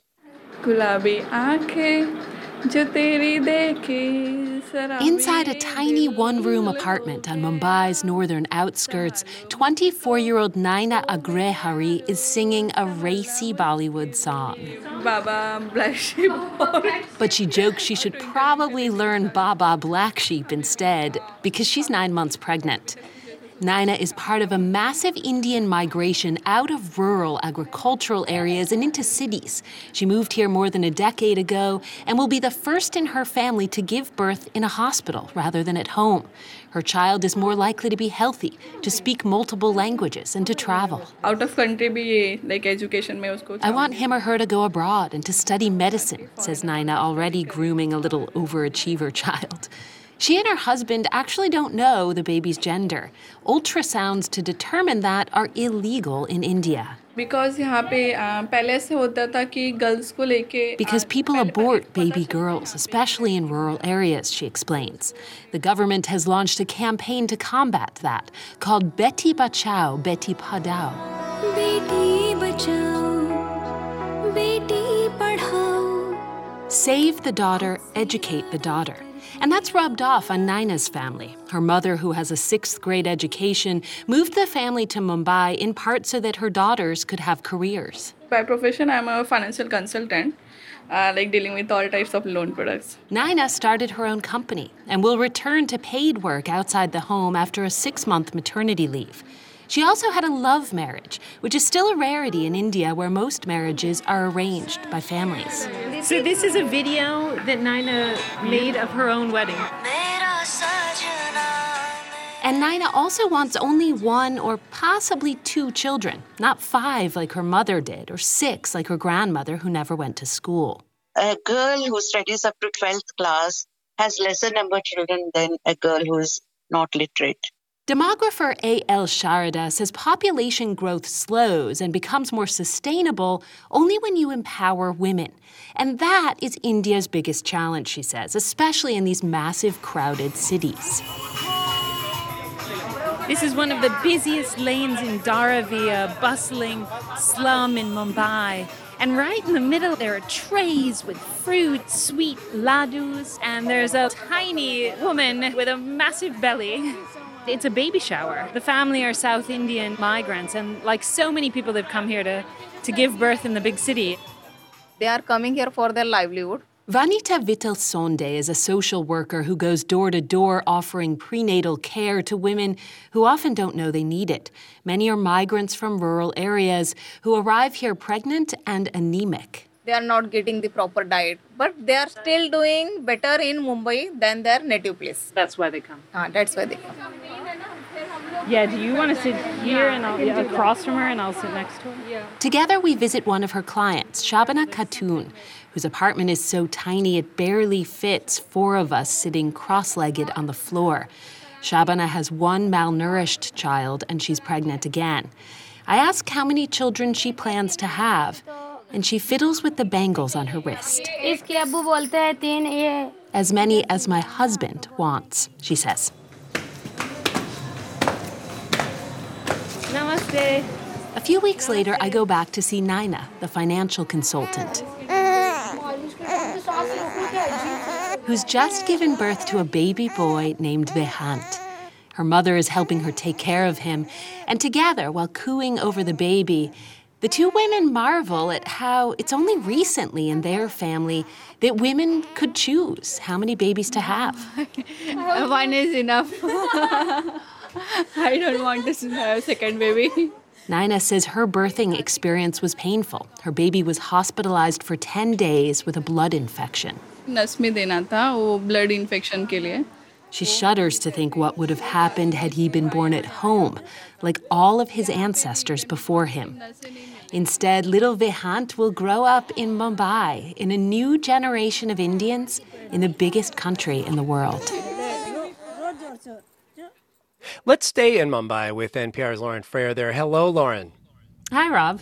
So the world's most populous country will soon be India. That's going to be difficult to get used to after China held that position so long. This is a big deal for India, right? It's a really big deal. Yeah, India celebrated its 75th birthday last summer. This country has gone from being impoverished by British colonial rule to 75 years later, a significant regional power with a massive population of 1.4 billion people. And by the way, that's just an estimate because we actually haven't had a census here since 2011. But we know this population is growing fast. More babies are born in India each year than anywhere in the world. And more of them are born in cities than ever before. Places like Mumbai, where I live, population, who knows, 25 million plus, probably more. The future is these big Asian megacities that are bases for booming technology, constant construction, commerce, and growth. China is definitely home to a lot of those, but increasingly India is too. And that fast growth also brings some problems, associated with that. Smog and growing economic inequality. And that was a source of embarrassment for China when it held this position. I'm wondering, is population growth a good thing or a burden for a country of India's size? It's both. I spoke with the India representative for the UN's Population Fund. Her name is Andrea Wonar.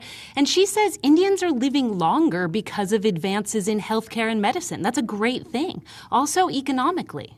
Because as a youthful country, with the largest number of young people anywhere in the world, there's a huge potential to tap into and to enjoy greater economic growth and development. She says India has this demographic dividend, a huge workforce now. And the challenge going forward is to create jobs for all of them and build infrastructure to support such a huge population. That's NPR's Lauren Frayer Mumbai.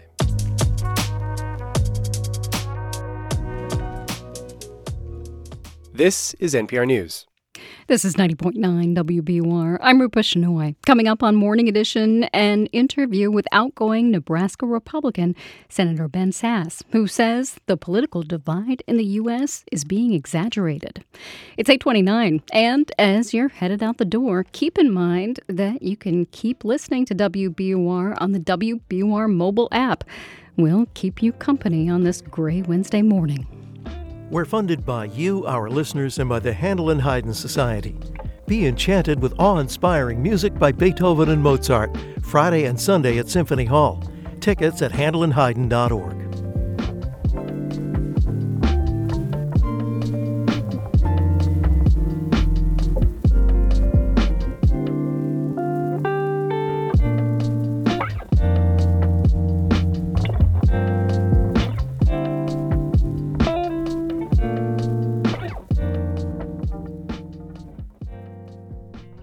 Live from NPR News in Washington, I'm Dave Mattingly. Lawmakers in the House are expected to try again today to elect a speaker. NPR's Lexi Schapitl says Republican Kevin McCarthy of California fell short in multiple votes yesterday as the new Congress convened. McCarthy failed to win the needed votes on 3 ballots, as 19 and then 20 members of his own party rejected his candidacy. Congressman Pete Sessions, who voted for McCarthy, described the process as an internal tug of war. At some point, somebody's got to face up to, even though both sides are dug in, trust me, I think somebody's going to have to say, this is starting to look bad. McCarthy has pledged to remain in the race. Lexi Schapitl, NPR News, the Capitol. Some conservative lawmakers oppose McCarthy as Speaker, saying his legislative priorities don't align with theirs. Republicans won back the House in the November midterm elections. Actor Jeremy Renner remains hospitalized in Nevada with serious injuries after authorities say he was run over by his snowcat tractor on New Year's Day in several feet of snow. We do not believe Mr. Renner was impaired at all, and we believe this is a tragic accident. That's Washoe County Sheriff Darren Balaam. He says Renner was trying to free a family member's stuck vehicle on a private road near Lake Tahoe when the accident occurred. Renner owns a home there. This is NPR News. The National Weather Service says more rain and heavy snow will be moving into areas of California over the next couple of days, raising the possibility of renewed flooding. Prosecutors in Massachusetts want Rick Singer to receive 6 years in prison when he's sentenced today in federal court. Singer was the mastermind behind the college admissions bribery scandal that resulted in the arrests of dozens of wealthy parents and athletic coaches back in 2019. NPR's Tovia Smith in Boston says defense attorneys argue Singer should do little to no time in prison because of his cooperation. Singer pled guilty in 2019 to helping wealthy parents cheat their kids' way into college by pretending to be athletes or manipulating college admissions tests. Prosecutors call the scam breathtaking in its audacity, but they also concede that Singer's help was key to nabbing dozens of co-conspirators, which makes sentencing a hard call, says former federal judge Nancy Gertner. On the one hand, people who cooperate tend to get the benefit of less time. On the other hand, he was the hub of this conspiracy, so he's responsible for way more than any individual. So far, the longest sentence among the Varsity Blues defendants is 2.5 years. Most served a few months or no time at all. Tovia Smith, NPR News, Boston. Dow futures are up 142 points ahead of the open on Wall Street.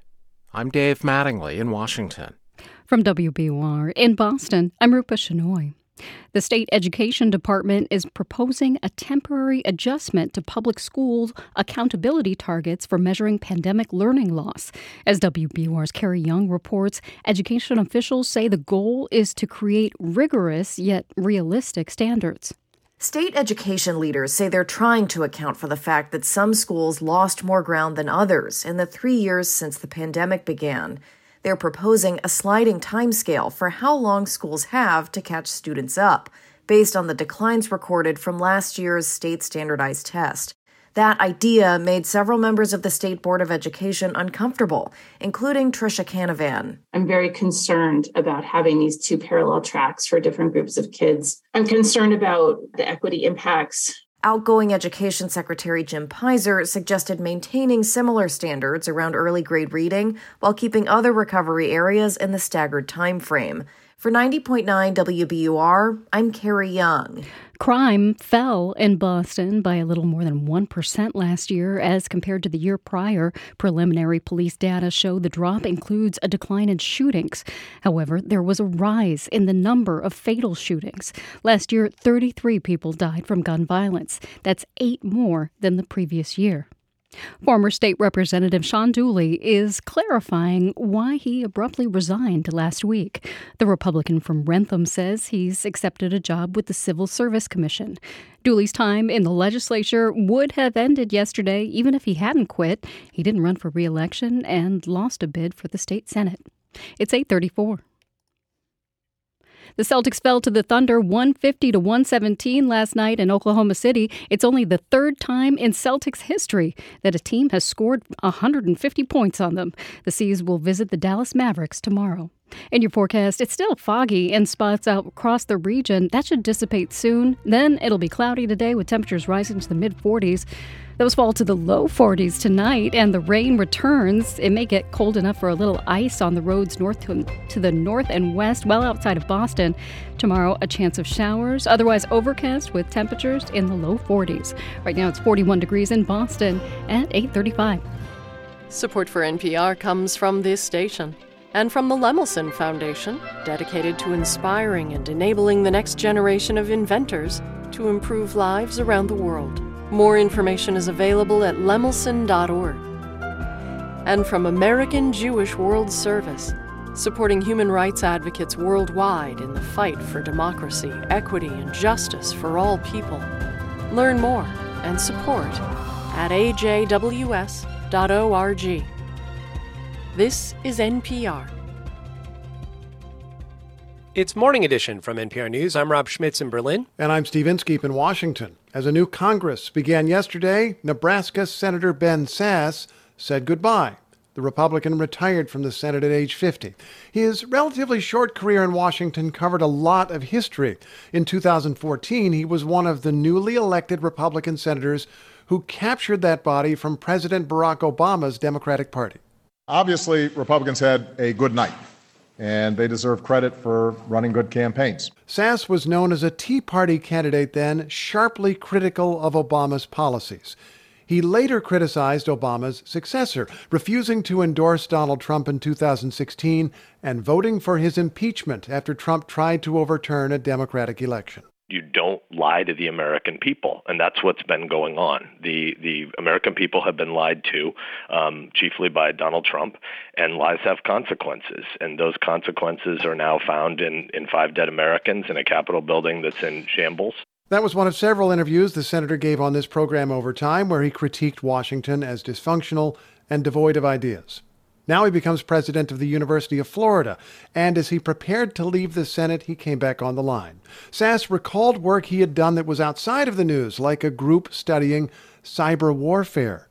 That work focused on the future, and it was modeled on meetings from the past, U.S. strategy sessions early in the Cold War. When Eisenhower became president in early 1953, obviously we had won World War II, having to use nuclear weapons, but we didn't have clarity about offensive and defensive doctrine. And so what we tried to do is use the commission that Eisenhower stood up in 1953 as an analog for the new era of asymmetric cyber war. We don't have offensive doctrine. We don't have defensive doctrine. We don't have human capital. We didn't have sufficient strategy. So we put together a 9/11 style commission of 14 commissioners that met for 2.5 years. And I think that things like the White House now having a national cyber office that helps coordinate strategy across all federal agencies, but also with the private sector, is a pretty key way that we've been transforming the nature of how we fight the next generation's war. Is that the side of the work that you preferred as opposed to what made the news? Oh, by far. The Senate Intelligence Committee is the most important committee in the Congress, I think, by substance, but it's also one of the only functioning committees in the Congress. Mostly it's because we meet in a bunker and there aren't cameras present, so there's no reward for people being jackasses. So that's a positive, but it also is kind of a cautionary tale about how little of the institution functions well in the places where cameras are ever present, and therefore people are preening like they're 14-year-olds desperate for attention. I don't want to suggest that we all agree on most things, because I think as a country we generally don't, but do you think the blue versus red divide is overdrawn, non-existent? What's the word for it? It's radically overdrawn and overstated. I think we're a bell curve country on most issues. The overwhelming majority of Americans are moderates on politics. Now, again, I don't mean chiefly in terms of their policy preferences. I mean chiefly in terms of what role they want politics to play in life. They have a sort of one or sometimes two cheers for politics view of life. Almost no one normal is a three cheers for politics kind of person. And yet the loudest people on the right and the left who get all the attention right now are all people screaming that the end of time is going to come if somebody wins an election that doesn't share their tribal policy preferences at the next November. And the vast majority of the American public doesn't believe that. There are a number of Republicans specifically in recent years who have left their seats and while doing so have said in one way or another, I don't feel like this party is my party anymore. It doesn't seem to stand for what I believe I should be standing for. Are you one of those people? I think both of these parties are very small minority parties right now. What we have is a world where we're getting a lot more information from a lot of places. When we went through, I'm the son of a football coach. So when we went from 3 to 4 channels, getting an extra college football game on Saturday was pretty great. But when you go from 4 channels to 1,500 or 2,000 channels, what happens is there are no large outlets left anymore. Everything is narrow and deep, doing audience service and doing confirmation bias. And so you have lots of politicians that are confused that they might actually represent lots of people when these legacy brands, Republican and Democrat, are really sort of smoking old fumes. Okay, so let me ask you a trick question now. You're leaving the Senate and becoming the president of the University of Florida. Are you leaving politics then? I have had many colleagues tell me that though I'm not politically addicted, I must be a glutton for punishment going to a sometimes much more political job.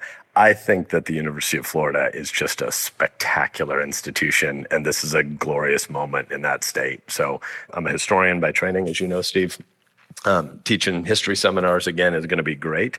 But as somebody from the breadbasket of the world, getting to be at a land-grant institution that does just amazing stuff in ag and coming ag tech is pretty exciting. There are 67 counties in Florida, and in 2/3 of those counties, agriculture is the number one economic driver. And the University of Florida is the most important institution in all those counties. So I'm super excited about this. The trustees who hired you said you had a, quote, bold vision for higher education. What is it?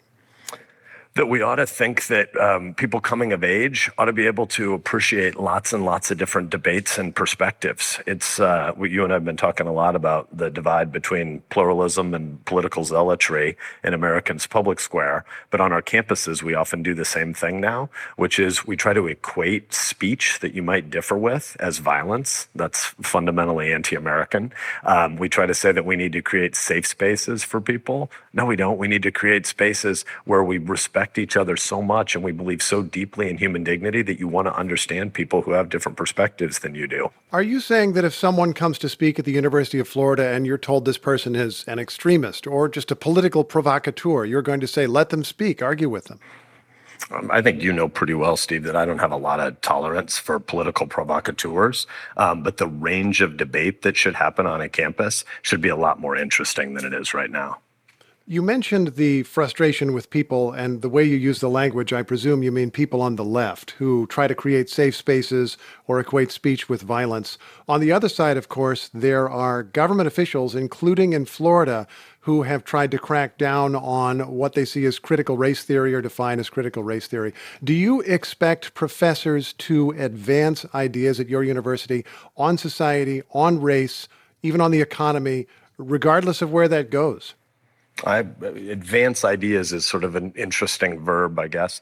What I want is the students who graduate from the University of Florida to have wrestled with a whole bunch of different ideas that they didn't already have when they got there. And those should come from all over the political and philosophical spectrum.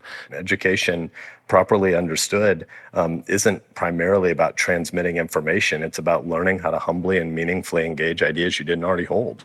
Senator Ben Sasse of Nebraska, it's been a pleasure talking with you over the years, and good luck on your new job. Let's keep talking. I'd like that. Thank you. Thanks, Steve.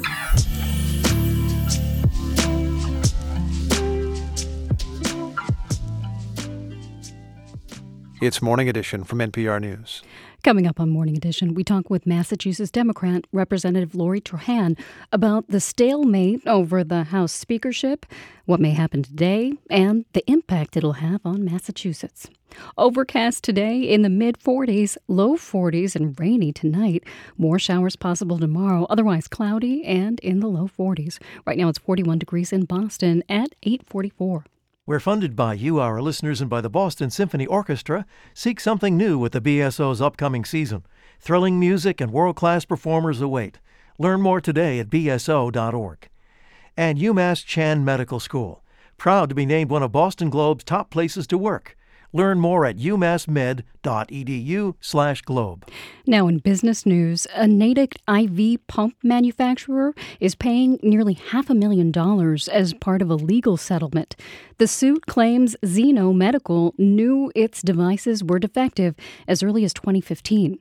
The company admitted that it sold faulty equipment before issuing a recall. It didn't pull them off the shelves until 2016. A developer wants to build apartment buildings on the parking lot of the South Shore Plaza Mall. The proposal includes a 315-unit apartment building and another nearly 200-unit building for residents 55 and older. The company tells the Boston Business Journal 10% of the apartments would be income restricted. Needham-based Grillo's Pickles is in a bit of a pickle. Sorry, we couldn't resist. Grillo's is suing Hingham-based Wahlburgers for claiming its pickles have no preservatives. Grillo's says the Wahlburgers pickles do have preservatives, and saying there aren't is false advertising. Grillo's is asking the court for damages and an injunction. No comment yet from Wahlburgers. It's 8:45. We're funded by you, our listeners, and by Road Scholar, creating educational travel adventures for adults around the world. Learn more at roadscholar.org/learning. This is WBUR's Morning Edition. I'm Rupa Shenoy. Members of the U.S. House will try again today to elect a speaker. Republican Kevin McCarthy of California failed yesterday to get a majority on 3 ballots because a small group in his own party blocked his nomination. For more on what it's like to be inside the House during this historic stalemate, we're joined by Massachusetts Congresswoman Lori Trahan. Good morning, Congresswoman. Good morning, Rupa. So nothing like this has happened in a century. People are using words like chaos to describe what's going on inside the Republican Party. Is that what it felt like? Did it feel tense? Absolutely.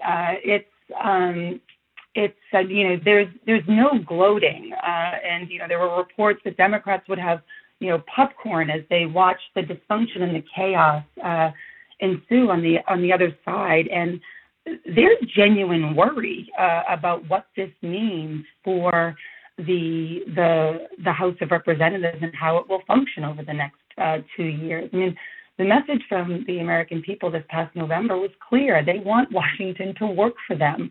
But like I said, in the past 24 hours since Republicans took control of the House, they've spent every minute looking out for themselves. We could have voted for a speaker and moved on to the people's business, but instead, Republicans have wasted an entire day fighting with each other, and truthfully, there's no end in sight. And so families here in Massachusetts and in every state across our country deserve better than that from their representatives. And hopefully this is a wake-up call to House Republicans. Yeah, that being said, what is the role of Democrats in this? Minority Leader Hakeem Jeffries has said Democrats are not going to help out Republicans sort out their mess, maybe by throwing them a few votes. What do you think about that? Look, this comes down to the math. There are 222 House Republicans and 212 House Democrats. The GOP has the majority. They went out and they asked the American people to entrust them with this power.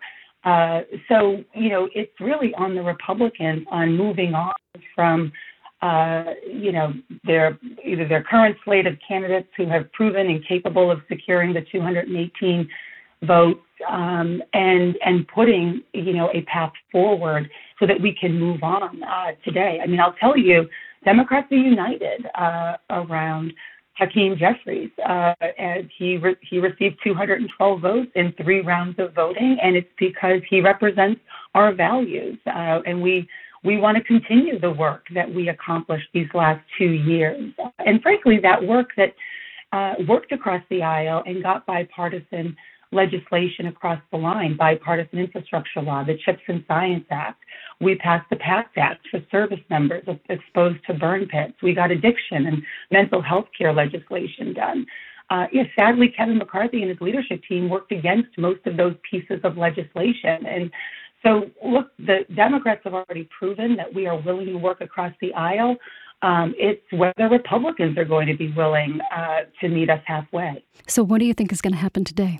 Well, that is the question. I've heard differing reports that, the Republicans are going to stick with this, even if it takes days. As you know, this does come down to math. I haven't heard any breakthroughs that happened overnight on securing more than the 202 votes that Kevin McCarthy received yesterday. And so, we'll see what happens at noontime today.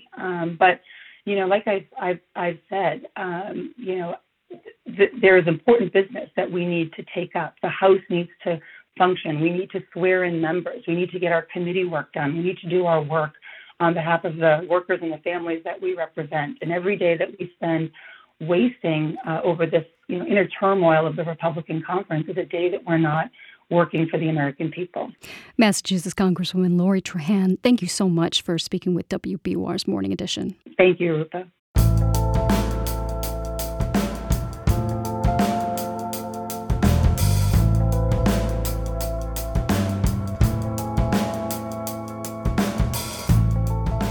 This is 90.9 WBUR. Coming up, after trying for 2 decades, U.S. regulators say they now finally have access to the financial audits of Chinese companies. And then on the BBC at 9, a closer look at the controversial visit by a far-right Israeli minister to the Temple Mount, or Noble Sanctuary, in Jerusalem. It's being condemned as a provocative move. It's 8:51. We're funded by you, our listeners, and by the John S. and James L. Knight Foundation, helping public radio advance journalistic excellence in the digital age. Informed communities essential for healthy democracy. knightfoundation.org. And Eversource. Eversource knows the role energy plays in life for you and your family. And because of that understanding, in times like these, they offer plans that can help this winter. To see if you qualify, you can visit eversource.com. 2050 is the global deadline to get to zero emissions. That feels like a long way away, which creates a policy challenge. You almost couldn't design a worse fit for our underlying psychology or our institutions of decision-making. I'm Mary Louise Kelly. How to get our brains to focus on climate goals now. This afternoon on All Things Considered from NPR News. Starting at 4 on 90.9 WBUR, Boston's NPR news station. Cloudy and in the mid-40s today. Tonight, low 40s and more showers. Right now, it's 41 degrees in Boston at 8:52. When Southwest went south, the latest chapter today. Marketplace Morning Report is supported by Progressive. Progressive Commercial Insurance protects small businesses with customizable coverage options as unique as your business. More at progressivecommercial.com. I'm David Brancaccio. A passenger is suing Southwest Airlines, saying he got no refund after his flight was canceled during that Christmas operational meltdown. Now, that suit could snowball into a class action, even as the airline tries to make amends. Marketplace's Nova Safo is following this. Yeah, David, this lawsuit was filed in federal court in New Orleans, and the passenger suing is accusing Southwest of breach of contract because he says he was initially offered only credit for a future flight instead of a refund. Now, we first heard about this last week as Southwest was struggling to get back to normal operations. There were reports that many passengers had trouble getting quick refunds, had trouble getting someone from Southwest on the phone even, because the airline was overwhelmed by its operational struggles. In a letter last week from Transportation Secretary Pete Buttigieg to the airline, he said Southwest must provide refunds under the law, 7 days if paid by credit card, 20 days if paid by other means. So we're now past that 7-day mark for a lot of passengers who had their flights canceled last week, and that could be up to 1 million people by one estimate. We'll have to see if it goes forward how many people this lawsuit might potentially apply to. 1 million. Now, Southwest says it is processing refunds. What else? Yeah, on Southwest's website, passengers can fill out an online form to request a refund. The airline says it will also pay for reasonable expenses such as hotel stays, meals, ground transportation. It's also giving passengers who were stranded 25,000 frequent flyer miles as compensation. And those miles, according to the airline, are going to passengers on canceled or significantly delayed flights between December 24 and January 2nd. All of this could cost the airline quite a bit of money, David, anywhere from about $300 million to up to $700 million. Nova, thanks. I just checked, and those 25,000 Southwest points will get you one way from New York to Cleveland over the Martin Luther King Jr. Day weekend, but it won't get you back, which is too bad because Cleveland has some great museums. The first day for stock trading in 2023 was a fizzle. The NASDAQ index yesterday fell 0.8%. The Dow was down slightly. This morning, NASDAQ futures are up 0.7%. Dow and S&P futures are up in the 3 to 0.4% range. Marketplace Morning Report is supported by Paychex, where HR, insurance, benefits, and payroll integrate into one platform. Whether 2 or 2,000 employees, Paychex can help make HR simple for businesses and employees. And by Palo Alto Networks. Palo Alto Networks delivers what's next in cybersecurity innovation to protect today's digital way of life. Learn more at paloaltonetworks.com. In recent weeks, U.S. regulators have gotten much better access to the auditing of Chinese companies. These firms have been threatened with banishment from U.S. stock exchanges unless systems were made more transparent. I'm joined by Marketplace's China correspondent Jennifer Pack now. Good morning. Morning, David. Why do U.S.-listed Chinese companies need to open their books to U.S. regulators? So any company listed on U.S. stock exchanges must do so. It's under the Sarbanes-Oxley law, which was passed in the early 2000s after a number of big U.S. companies collapsed, including Enron. Now, American regulators want to inspect not the firms themselves, but their auditors. Specifically, they're looking for the working papers that lay out the steps these auditors took to prove or to verify the financial statements of these Chinese firms. The U.S. companies have to do this, as do foreign firms from other countries. Why have Chinese companies avoided this kind of scrutiny for, I think it's 2 decades, it looks like? Yeah, for 2 decades, because China's government says that this could leak state secrets. The issue, of course, is their definition of state secrets is pretty broad. I mean, you can see this would be bad for investors, and there's a high-profile case that illustrates this. So there's a Chinese coffee chain called Luckin, which was billed as the high-tech Starbucks killer. It listed on the NASDAQ in 2019, but just 1 year later, it admitted to faking more than $300 million in sales. So, in a sense, a bid to stop another Luckin situation. U.S. regulators certainly think so, but some analysts we've spoken to says it might not, because any company, especially in Luckin's case, that had actively tried to defraud investors might still slip through the cracks. Okay, so now U.S. regulators can inspect the books of Chinese companies. Why now? Well, the U.S. Congress passed a law in 2020 called the Holding Foreign Companies Accountable Act. It says firms cannot trade on the exchanges if they don't comply with U.S. audit rules 3 years in a row. A number of Chinese firms failed in 2021, but then they complied late last year. And beyond that, what did regulators find? The Public Company Auditing Oversight Board, or the PCAOB, they sent people to Hong Kong and randomly selected 2 auditors. According to the PCAOB chair Erica Williams, they had reviewed working papers of Chinese firms. including large state-owned enterprises and issuers in sensitive industries. Now, these are firms that China's government had denied access to in the past, but this time the PCAOB says it had unfettered access. Okay, so there was the threat that Chinese companies that don't shine some sunlight into their auditing practices might get delisted from U.S. stock exchanges. Does this now remove the threat of delisting? Not entirely. It just means the clock is reset. The PCAOB is already looking to set up more inspections in the new year. Here's the chair, Erica Williams, again.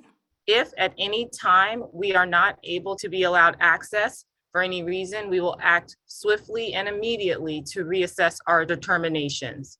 And she says their staff found numerous violations in these Chinese companies, which they say is common in countries that have never undergone a PCAOB inspection, but they won't be releasing their findings until later. Marketplace's China correspondent, Jennifer Pack, thank you. Thanks, David. And could you imagine a memo that got you out of a quadrillion meetings at work? Fortune magazine has seen just such a memo to employees at the e-commerce platform Shopify. All recurring meetings with more than 2 people at Shopify have been canceled from now on to give people more time to do rather than to talk about doing. As for big non-recurring meetings, there can only be 1 a week on Thursdays, and Wednesdays from now on at Shopify have to be totally event-free. The company has about 10,000 employees. Can you run a company with a lot of remote workers without those meetings? Well, we'll keep an eye on Shopify's profits and let you know. I'm David Brancaccio. You're listening to the Marketplace Morning Report.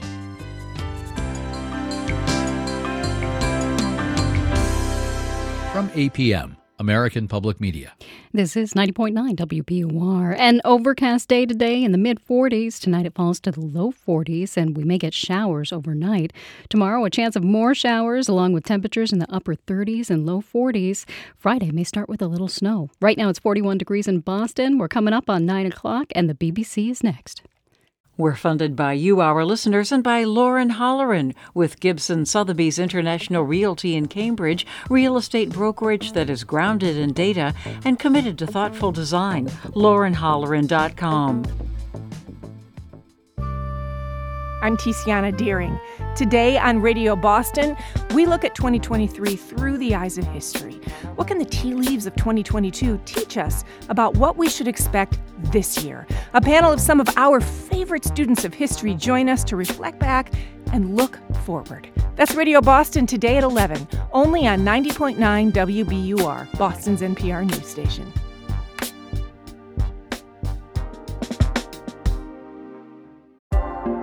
I'm senior business reporter Yasmin Amer. This is 90.9 WBUR FM Boston, 92.7 WBUA Tisbury, and 89.1 WBUH Brewster. Listen anytime with our app or at WBUR.org. WBUR, Boston's NPR news station.